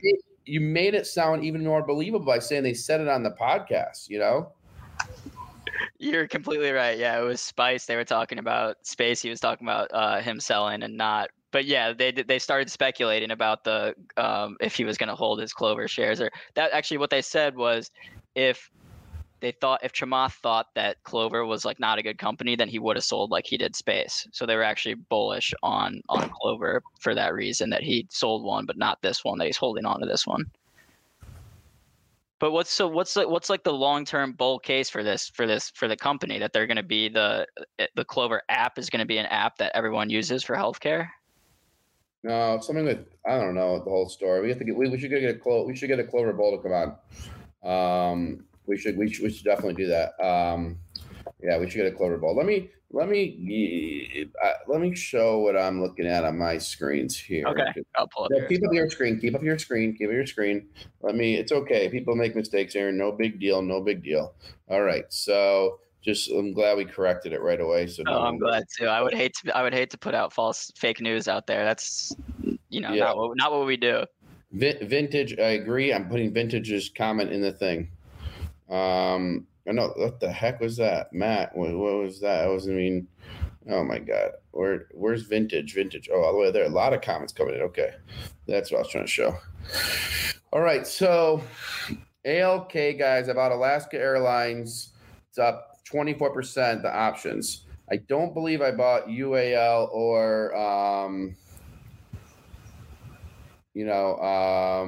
UAL or JetBlue, but I would have thought I bought JetBlue. What's been the best performing airline stock out of all those that you buy? I saw Southwest today was up a bunch. I mean, no one told me to buy UAL. I don't know why, but it's okay.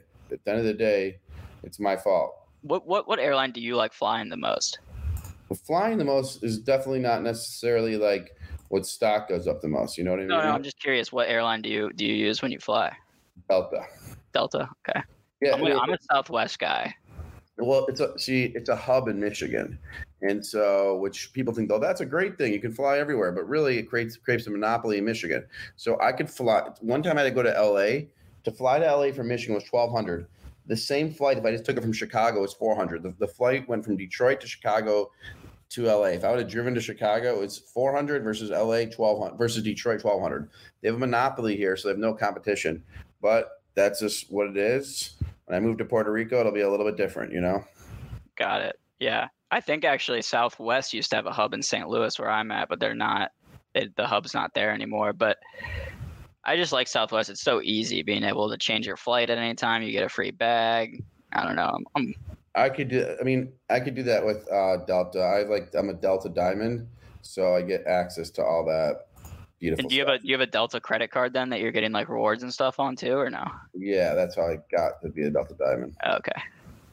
All right, so I'm going to buy some UAL call options. Hopefully it continues the rally tomorrow. What else do you guys want me to buy? The best are Alaska, Delta, and Southwest. I bought UAL. All right, so now what is the next one? Southwest. I don't know. That's symbol Love. Okay, so I'll go to Love. Yep, I just got pulled up right here on the. I got executed on my UALs about some April 70s. That's too much, too quick. That's going to not be worth the. I thought I bought end of April, about April 1st. Shoot, that's not good. April Fool's Day. It's really going to fool me. All right, so I'm going to have to buy some Love. I'm gonna have to buy some Love, but I'm gonna have to do a lot longer date. I'm gonna buy some options for October in Love. What are you gonna do? Like a $70 strike price, 75? Well, I should share the screen. Let me get them to share the screen before I bring the guest on. Hold on. Yeah, and Boeing. I know people like Boeing too. So, Okay, so where is that? All right, there we go. Sharing the screen. Here we go. The one thing I like about Boeing right now compared to a lot of these other airline stocks is Boeing is still trading way below its pre-COVID levels. Southwest has now surpassed what it was trading at pre-COVID. What was Boeing's pre-COVID levels? Let's look on Benzinga Pro real quick. BA is the ticker. Let's go back to 2-year. So can you see this on the screen right now? Me? Yeah. Oh wait, no, you're showing yours. Here, I'll add mine. I'm showing mine. I'm making a trade. I'm showing mine the graph of Boeing real quick. So on February 2020, on February 9th of 2020, right before the market crash from COVID, it was sitting at $344. So $344, and right now it's only at $267. Yeah, so it's still got another $80 to get back to its pre-COVID levels, whereas Southwest and American Airlines, some of these others are already surpassing their pre-COVID price levels. Interesting. Which, I mean, obviously a lot has gone into Boeing with some of the problems they've had with their planes, but as Spencer was talking about last week, it's a there's only two companies, Airbus and Boeing, so Boeing's not going anywhere. No, that's true. I get so mad about Boeing because you could have had it at $100. You know. You're saying right when it crashed from COVID? Yeah, I mean, there was plenty of days that Donald Trump would be out there and saying this Boeing thing's way undervalued. You know, he was all about Boeing.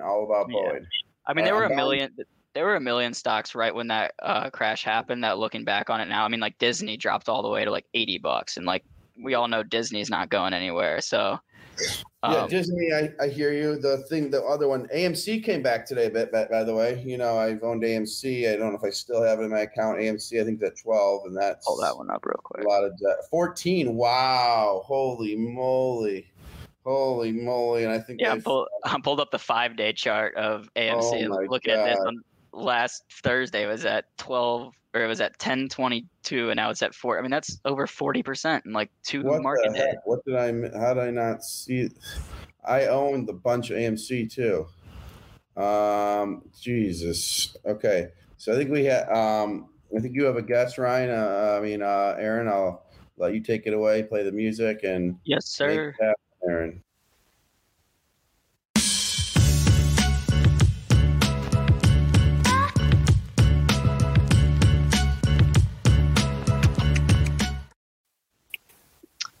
How we doing, Jolly Green Investor? How's it going? My name's Shane. Shane, how we doing? I'm Aaron. Nice to meet you. Good, Aaron. How's it going? Good. It's a nice little, it's kind of festive. We're bringing you on this week with St. Patrick's Day, huh? Yeah, perfect. Works perfectly. Can you tell us what's the background with that name, Jolly Green Investor? So I've been an investor for about 5 years now. And honestly, I watched the new David Attenborough documentary that came out like a year ago. And I just realized that the future is green, sustainable technology. All the cities are going to be using everything like that. And I figured, why not build a brand or a personality around sharing investment ideas that relate only to things like electric vehicles, green energy, fintech, all that kind of stuff. So started a Twitter account for it in November, and it kind of took off. And then I started making TikTok videos like 2 months ago, and the audience have really been loving it. So it's kind of blowing up. Awesome. I just threw your Twitter link in the chat. Give it a second to load in there. So if people want to go check out your Twitter, that'll be there. Perfect. So you said you've been trading for about 5 years now? Yeah, pretty passively for the first couple of years. Been getting into it quite a bit over the past 3 years. And yeah, now it's kind of taken on this whole life of its own with this new Jolly Green Investor thing. So you're doing that like full time now, Jolly Green Investing, and then running the social accounts? So no, I run a couple of other businesses. So I'm an entrepreneur on my main job as well. So I've started a few online businesses that I've been running for about 7 years. But the trading is definitely becoming much more a part of my life now that I have, the social media stuff. Once you actually get a bit of a following, and I have to making a couple of TikTok videos every day, it's kind of like a full-time job doing this, and then also coming up with ideas to share with people and stuff. So yeah, it's taking up a lot of my time, but honestly, I love it. Got it. I see a question in the comments. I just have to ask because I saw it. Someone wanted me to ask have you blown up an account before? No, this is like the first time that I've ever had a social media go like. No, like blown up an investing account, like a portfolio. Oh no. Okay, well that's good. We have a running joke on the show that you got to do it at one point. Okay. All right. Well, maybe you don't have to. We'll try to stay away from that. Yeah. So I have a list of the things that you like to invest in between EV, so electric vehicles, green energy, cannabis, psychedelic medicine, fintech. That kind of does the fintech that you like. Is it related just to work from home fintech or just all sort of fintech? I mean, yeah, work from home is a kind of an industry that I'm passionate about because I have been working from home before it was cool. Like I've been doing it for 7 years now. So now that with the rise of it, I really love all that technology. But the fintech, anything in fintech space, I'm super passionate about, whether it be crypto or peer-to-peer payments platforms or anything like that. I think, fintech is something that I think people are still underrating in terms of how much change it's going to have in the world. So all these new platforms that are coming out and the things that we can invest in now, I think are a really big deal. Yeah. So one thing I'm curious about is just between all these different sectors, between EVs, green energy, cannabis, that have obviously had kind of like some big run-ups within the past year. Is that something that scares you at all, or the fact that like some of these sectors are up 100% or whatever over the past 12 months?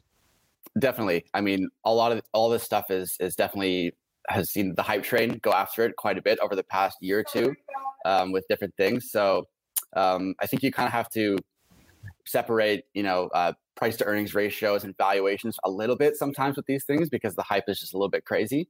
But I think there's opportunities, when you see a stock run up goes 3x over like a few months and then it dips down and you really like that company, then that's your opportunity to get in because the hype train will go back.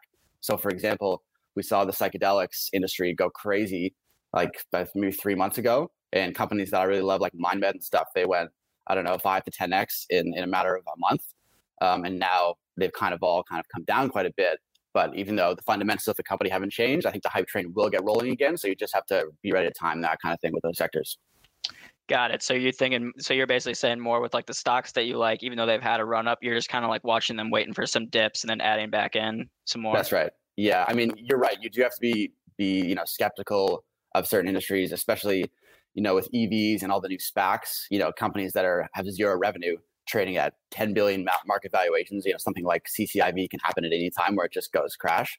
But, the market right now is a lot of it's based around, for better or for worse, is based around hype.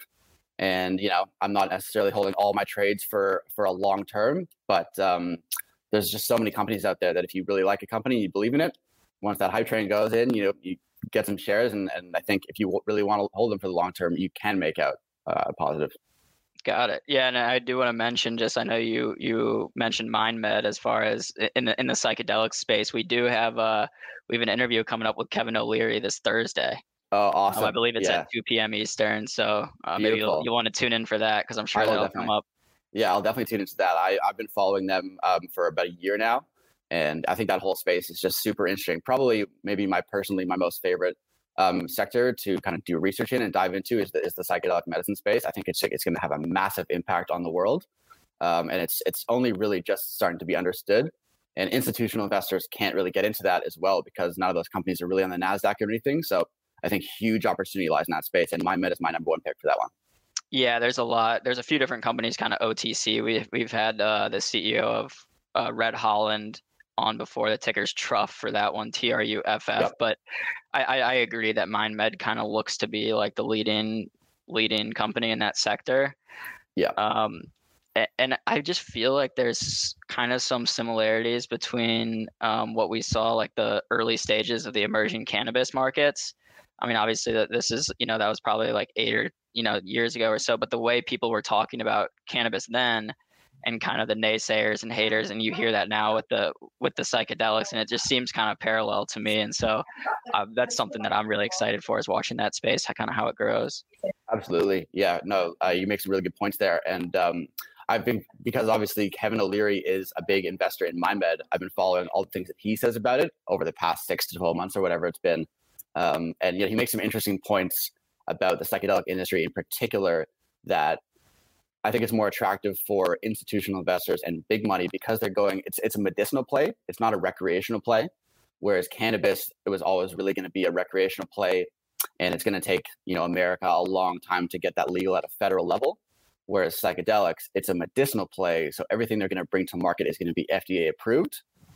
So I think it puts the big money at rest, that they're putting their money behind something that's federally legal, as opposed to cannabis, where, it's legal at the state level, but the federal government can clamp down, which is why we've seen some of those stocks struggle over the past few years, because they never got the backing from the institutions after the retail investors built up the hype. So I think once the kind of trials for the psychedelic medicines come through the FDA and get approved, I think we're going to see just a massive explosion. And I think we're still super early, so I'm super excited about that industry.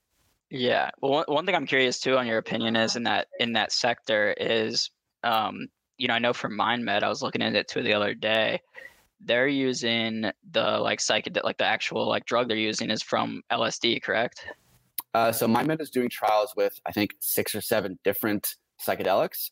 So LSD is one of them. They have one that's sourced from MDMA, from psilocybin, from mushrooms, from ketamine, and a couple of other ones that it's just like a chemical name. I don't even know what's going on. Right. Yeah. Well, that's what I was curious about, is because I know, looking into it, it seems like most companies are more focused on the psilocybin, which is what comes from the mushrooms. But it seems like, I know when I went to MindMed's website, they have a Project Lucy that's more from LSD. So it's oh, that's interesting. They're, using LSD as opposed to psilocybin, which it seems like the other companies are more focused in.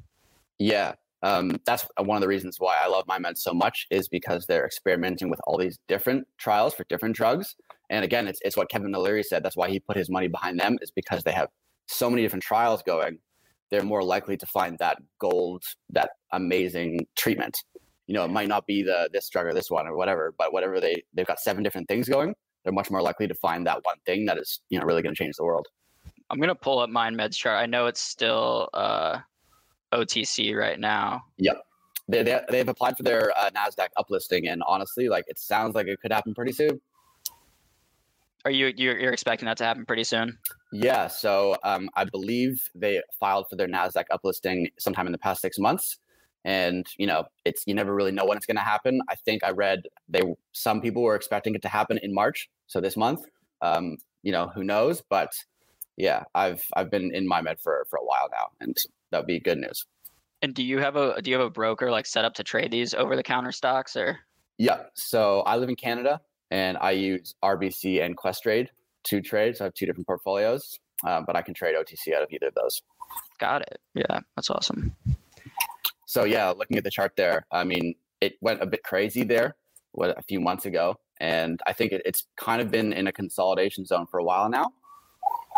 Oh yeah, so here's what you're talking about, where it went crazy back in February. It went all the way up to 450. Well, if you zoom out a little bit more, zoom to 6 months. Okay, here's 6 months. Yeah, so there's the first run up there. Yeah, all the way to $5. Yeah. Yeah, so that was the first crazy run where we were all like, "Wow, this is really happening."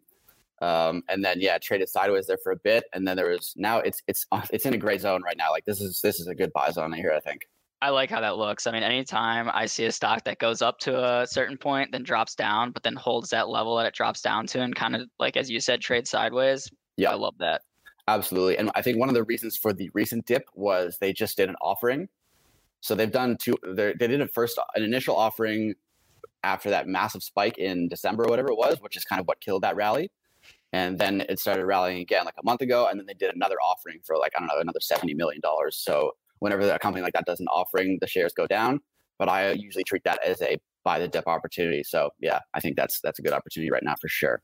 Beautiful. I like that a lot. I wish I honestly don't have anything set up for me to buy OTC stock. So I guess I'm just going to be kind of wait until it hits the NASDAQ.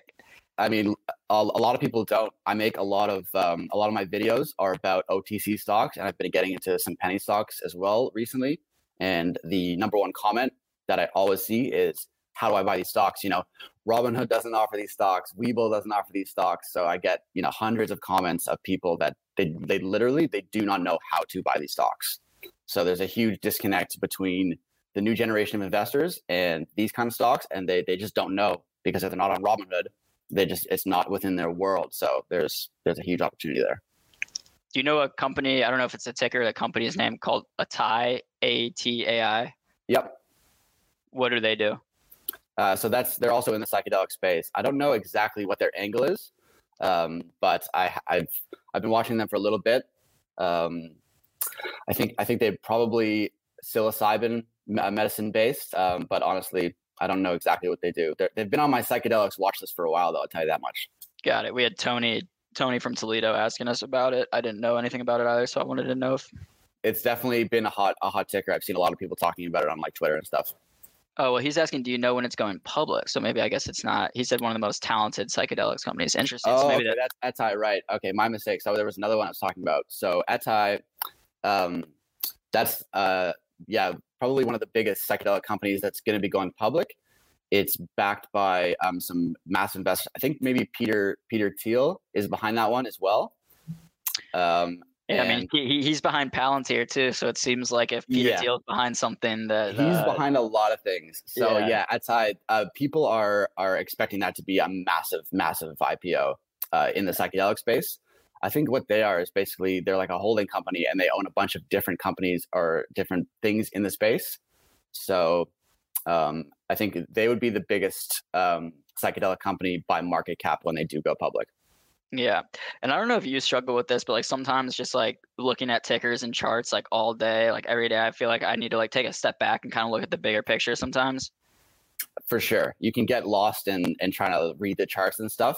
And that's why I love investing and researching in the industries that I am going into, like these clean energy and the psychedelics medicine, because all you have to do is take a step back and think about where the world is going to be in 5 and 10 years and how important all these industries are going to be, like psychedelic medicine and cannabis and electric vehicles, clean energy. Like it is going to be everywhere. We're really just at the start of the boom in all of these industries. Even though they're all super hyped, I still don't think people grasp how influential they are going to be in our everyday lives in 5 to 10 years. So you really just got to be confident in like the macro trends of where these industries are going, and kind of take solace that your money is in a good place. Yeah, definitely. And I think that's something, at least I can incorporate more of, is kind of like taking a step back, looking at the overall trends. And that's something that I, like to do with this industry in particular, because like, in addition to all these companies doing great research and stuff right now, you have these like bigger trends, like with COVID and the lockdowns and stuff. We saw an increase of people dealing with anxiety and things like that.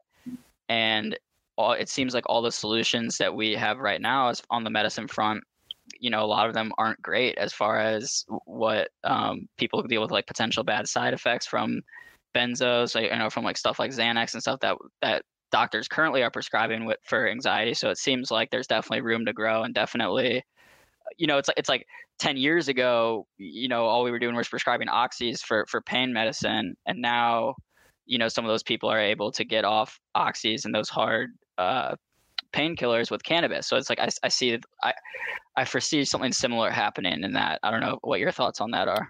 Absolutely. I think you got it right there. The events of the last year have really just brought to light how important coming up with these new types of solutions are. I think when you really dive into the psychedelic medicine and the size of the market as a whole, I've done, tried to find out as many of the numbers as I can. I think people are really underestimating the value of the market. When someone says, the market is worth 10 billion and MindMed can maybe take a 10% or whatever, I think the actual size of the market is a lot bigger than that, because there's so many people that have these mental illnesses that just aren't getting treated at all. So when these new, hopefully better working solutions come into the market, the size of the market will actually expand, because people are going to want these drugs, or whatever you want to call them. So yeah, I think it's a super important and super just interesting space to be investing in. And I think it's a long-term trend where we're going to see, some companies, really. MindMed, what's it trading at? $3 a share right now? Like honestly, $292 right now. $292. Like it wouldn't surprise me to see that go over 10 in 2021 for sure. Yeah, and like I said at the beginning when we started talking about this is just I honestly don't know like that much about the particular companies, what drugs they're using, or whatever. I'm just very excited to kind of watch this market emerge, watch it grow, because as I said earlier, I kind of see some similarities that I saw with the way people talked about cannabis as that market was emerging. And obviously it seems like with cannabis we still have some more growing in that market to do, but from where that market as a whole is right now compared to 10 years ago, it's night and day. Absolutely. And I feel a bit of a connection with a lot of these companies. Most of them are based in Canada right now. So, for me, myself being a Canadian, I think it's great to see a lot of the innovation coming from north of the border. So whether they're based in Toronto or based in Vancouver, where I am, I just love to see it. So yeah, remind me, we have a Canadian company that's actually sponsoring an upcoming biotech called Numinous, I believe. Yeah. So Numinous is probably like my number 2 or number 3 pick in the space. Okay. That's over the counter right now too, right? Yep. Yeah, so that one's based out of Vancouver. Got it. I got it pulled up right here. Yeah. No, so if we look at the 6 month, we can see like it had a run up similar to MindMed up here, where it got all the way up to $1.90, and now it's back down to 97 cents. Yeah. Again, so MindMed kind of led the charge in that first run up in December, I guess it was, and then all the other ones kind of followed up there. And yeah, Numinous is another great company. They are doing work with psilocybin, and they are opening up their own line of physical care centers where you can go in and get treated, which is an angle that a few of the other companies in this space. Another big one is Field Trip, which actually operates physical mental centers. I think they have them in Toronto, LA, New York, and Chicago. So people are really high on Field Trip because you can actually go to their centers right now and you can get treated for mental illnesses with psychedelics. The only legal psychedelic on the market right now is ketamine based. And I watched a few documentaries about it, but people are super high on companies like Field Trip and Numinous because they are going into the physical care center space. It's a bit of a different angle than what MindMed is doing. It's similar, but yeah, it's just another thing that you can add to their portfolio of value that they're going to give to customers that need these treatments. Right. And I know in the limited research that I've done in this sector, I know that's kind of something that some people are foreseeing or foreshadowing, that the future of like mental health visits could be going to a doctor and doing like a guided trip with something. And it's like, oh, well, it seems so out there to hear about it now, but who knows where we're going to be at in 10 years. 100%. There was a pretty good documentary that was on, or not a documentary, it was on CNN. It was a special about psychedelics that aired about maybe a month or 2 ago. I don't know if you caught it. But they got a bunch of people that had various mental illnesses in and showed how they were being treated by these new psychedelic drugs.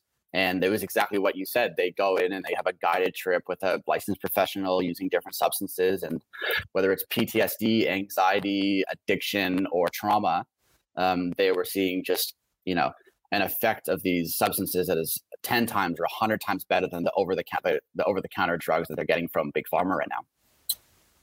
Got it. I'm seeing a comment. So I guess there's a ETF set up for psychedelics. It's PSYK. I'm going to pull it up. Yeah, psych. Oh, it's not pulling up on my... probably because it's like OTC. It's not pulling up on Benzinga Pro. But yeah, it's psych.ne. I think it's Neo on the Neo markets. We might not have. You might not have that one. It's just on Canadian, or? Yeah, I think it's Canadian only. So that just launched. I'm not personally in that ETF because I've got a bunch of the actual companies themselves. That just launched like a month ago. So it was kind of like a bit of a landmark in the psychedelic industry to see like a first ETF come out, which is really good to see. Probably brings a little bit more institutional money into it. But no, I'm a big MindMed guy and Numinous and a couple of the other ones. So I didn't feel the need to get into the ETF at this stage. Yeah, it seems like if the ETF is like comprised mostly of stocks that you're already holding, that it's, that you're already covered in that. Yeah, for sure. I mean, I'm not a huge ETF guy in general. I was when I started out before I was really diving into the individual companies themselves. It's a great way for someone that doesn't know about any of the companies and just wants to get into the space. I would say the Psych ETF is probably a good option.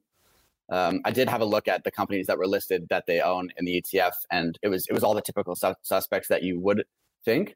And then there was a couple of, I think they have Johnson & Johnson in there as well, which was interesting. Weird. Has Johnson & Johnson made any announcements on that front? I haven't seen anything, but yeah, who knows? Yeah, that's interesting. We'll have to look into that. All right, so we got about 5 minutes left or so. I want to kind of pivot from psychs real quick. I know you've got a few other sectors you're into. I wanted to ask about EVs. So sure. Kind of like the psych sector, we've seen a huge run up in EVs. Do you have some favorites in that sector? Yeah. So EVs is probably just up there with psychedelics with my favorite sector to invest in. Obviously, it's been red hot over the past 6 months. other than the usual suspects that everyone's investing in, like Tesla and Neo and stuff. And, I was pretty early on the CCIV train with the SPACs. I've been, really diving into the EV SPACs. It just seems like there was so many coming out there for a few months, which was really interesting. Some of the ones that I think are really interesting right now are FUV, Arcimoto. Yep. Yeah, they do. We've had their CEO, Mark Frommeyer, I don't know how to say his last name, I hope that's right, on the show before. It's a super interesting company. Really cool company. Like I want one of those things. I want to drive around in one of those little FUVs. Like, have you seen how cool they are? Like, they look awesome. Yeah. Do you know who the young investor is? Yeah. He's big on FUV. We've had him on the show too. So every time I've asked Mark, the CEO of FUV, if we can send young investor one overseas to Britain, but he won't be able to drive it for another 6 years or something. Yeah, something like that. Who knows? But yeah, I mean, it's a really cool company. I kind of had a bit of a dive into what their long-term mission is a couple of weeks ago. So, they have these fun utility vehicles, but they're also making them for, commercial use, for medical vehicles, for delivery vehicles. So I think other than just, people buying these FUVs just to have a bit of fun with, which a lot of people probably will, I think there's a use case for, hospitals and medevacs and, downtown delivery vehicle. Like if you're delivering a pizza or something like that, I feel like that's great. That's perfect. You can zip around. So I think that's. Oh, sorry, I didn't mean to cut you off. Go ahead. No, I think it's a lot more than what people think when they first take a look at it, and they think it's just like a fun vehicle thing. But even looking at the chart, like, it went crazy there, and it got beaten down with the rest of the tech sector and the EV sector in specifically for that last market correction. But yeah, look, I think it's it's come back already quite a bit. I think it's in a good zone right now, and I believe in the company, and I really like it. Yeah, I know. So basically, well, here, real quick, I want to address this comment or question in the comments. Someone asked about what about J&J. Basically, we were just saying that J&J was included in this psych ETF, but we don't know why, really. Neither Shane or I know if J&J has done anything in that industry or why they're in that ETF. But back to FUV. So basically, they make these vehicles that they're not even like kind of like a legal, I don't want to say loophole, but they're not even considered like cars. They're so you don't need like to get a license plate on them or anything. Right. And they're basically like 3-wheeled electric, kind of those like spider things, And so I was kind of I'm not going to say bearish on the company, but I was like, what? I don't get, like, as you said, like the use case. And then as you look into it more, you're like, wow, every single hospital could be using these instead of whatever vehicles you're using, or every single college campus could be using these as for their campus vehicles. Every single, at like a big sporting complex, if you have like 8 different fields or whatever, coaches can ride, so it seems like they do have a niche that they can fill in that use case. It'll just be interesting to see if that catches on or not. For sure. I think it's, as you said, it's a bit more than meets the eye when you see this fun vehicle and you think it's just basically a toy. But again, like what I was saying at the start of when I came on here, a lot of these companies, they run up on the hype, and the fundamentals may not match it. But if you're looking for a shorter swing trade or whatever, a company like this is a perfect example where it has a cool product, it's flashy, it's got the hype behind it. So you get in early, and you could hold the stock for a few weeks while it runs up, and then cash out. If that's your angle, these are great companies to do it with. But then the other side, if you really look into the long-term mission of the company, I think there's so many use cases. The one thing I will say is like, this is for warm climate only. You don't really want to be driving one of these things around in New York in the winter. Yeah, it seems like Canada might not be their biggest market. No, summer only. I think summer only for our brief 3-month summer only. Yeah. Oh, someone in the comments is saying they're having a difficult time finding a vendor for their windshields due to the complexity of their design. That's interesting. Yeah, that makes sense. This is super custom design. Yeah, so that's just what was interesting to me. Like looking into it, is that they're in this like weird spot. Like they're not really cars, they're not really motorcycles. Like they're street legal, but you don't need to get a license plate for them. They can go up to like 65 or something. So if you really wanted to, you could get on a highway with one of them or something. Yeah. But I don't know.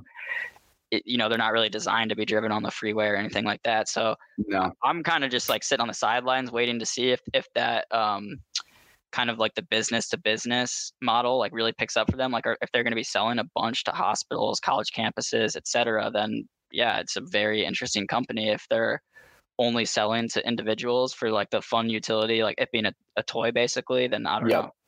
Yeah, I think it is a wait and see for sure from that perspective. But you know, if you're looking for hype stocks, which this market is full of them, this was a great one. You know, you could have made a really, really good profit there in a few months. And I think right now, I mean, the electric vehicle sector as a whole has just got crushed over the past. Ooh, that's a good point. Someone said, imagine Florida retirement communities. Oh, like absolutely. Yeah. It's like a super powered golf cart. Yeah, exactly. You get, you know, just drive down the street to your friend's house. You don't need a, you know, but I think it, like I was gonna say, I think it's really fun. Like their vehicles are obviously they're fun, it's a fun utility. But I mean, the ticker's fun. You know, I do. I'm not gonna say I'm gonna buy it right now, but I'm just gonna put it on my watch list and keep watching this one. For sure. Another electric vehicle company that I want to mention that I really like is it's a SPAC, Lion Electric. So it's NGA. So they are bringing the company Lion Electric public, which is a Canadian. Is the ticker NGA? Yeah, Northern Genesis. Okay, I got him. Yep. So this had a nice run up back in January, all the way up to 35. Big time. So they are bringing Lion Electric public. Lion Electric is a Canadian company, which is one of the reasons why I like that one so much. Lion Electric makes commercial vehicles, electric, so trucks, vans, and buses. They already have a contract with Amazon. So Amazon is involved in the business for delivery trucks. You know, all going well. I could see Amazon rolling out a huge line of Lion Electric delivery trucks. So that's one of the reasons why it was so hyped back in late 2020. Which is a run that I got in. And yeah, it's been bleeding out significantly since then and just got crushed with the latest correction. But I think it's having a pretty good day today. What's up 16% there? Let me see. I'll go to the 1 day chart real quick. Oh yeah, so I can't see percentages right now. I don't have it set up for just that. But yeah. Oh yeah, it's up 15%.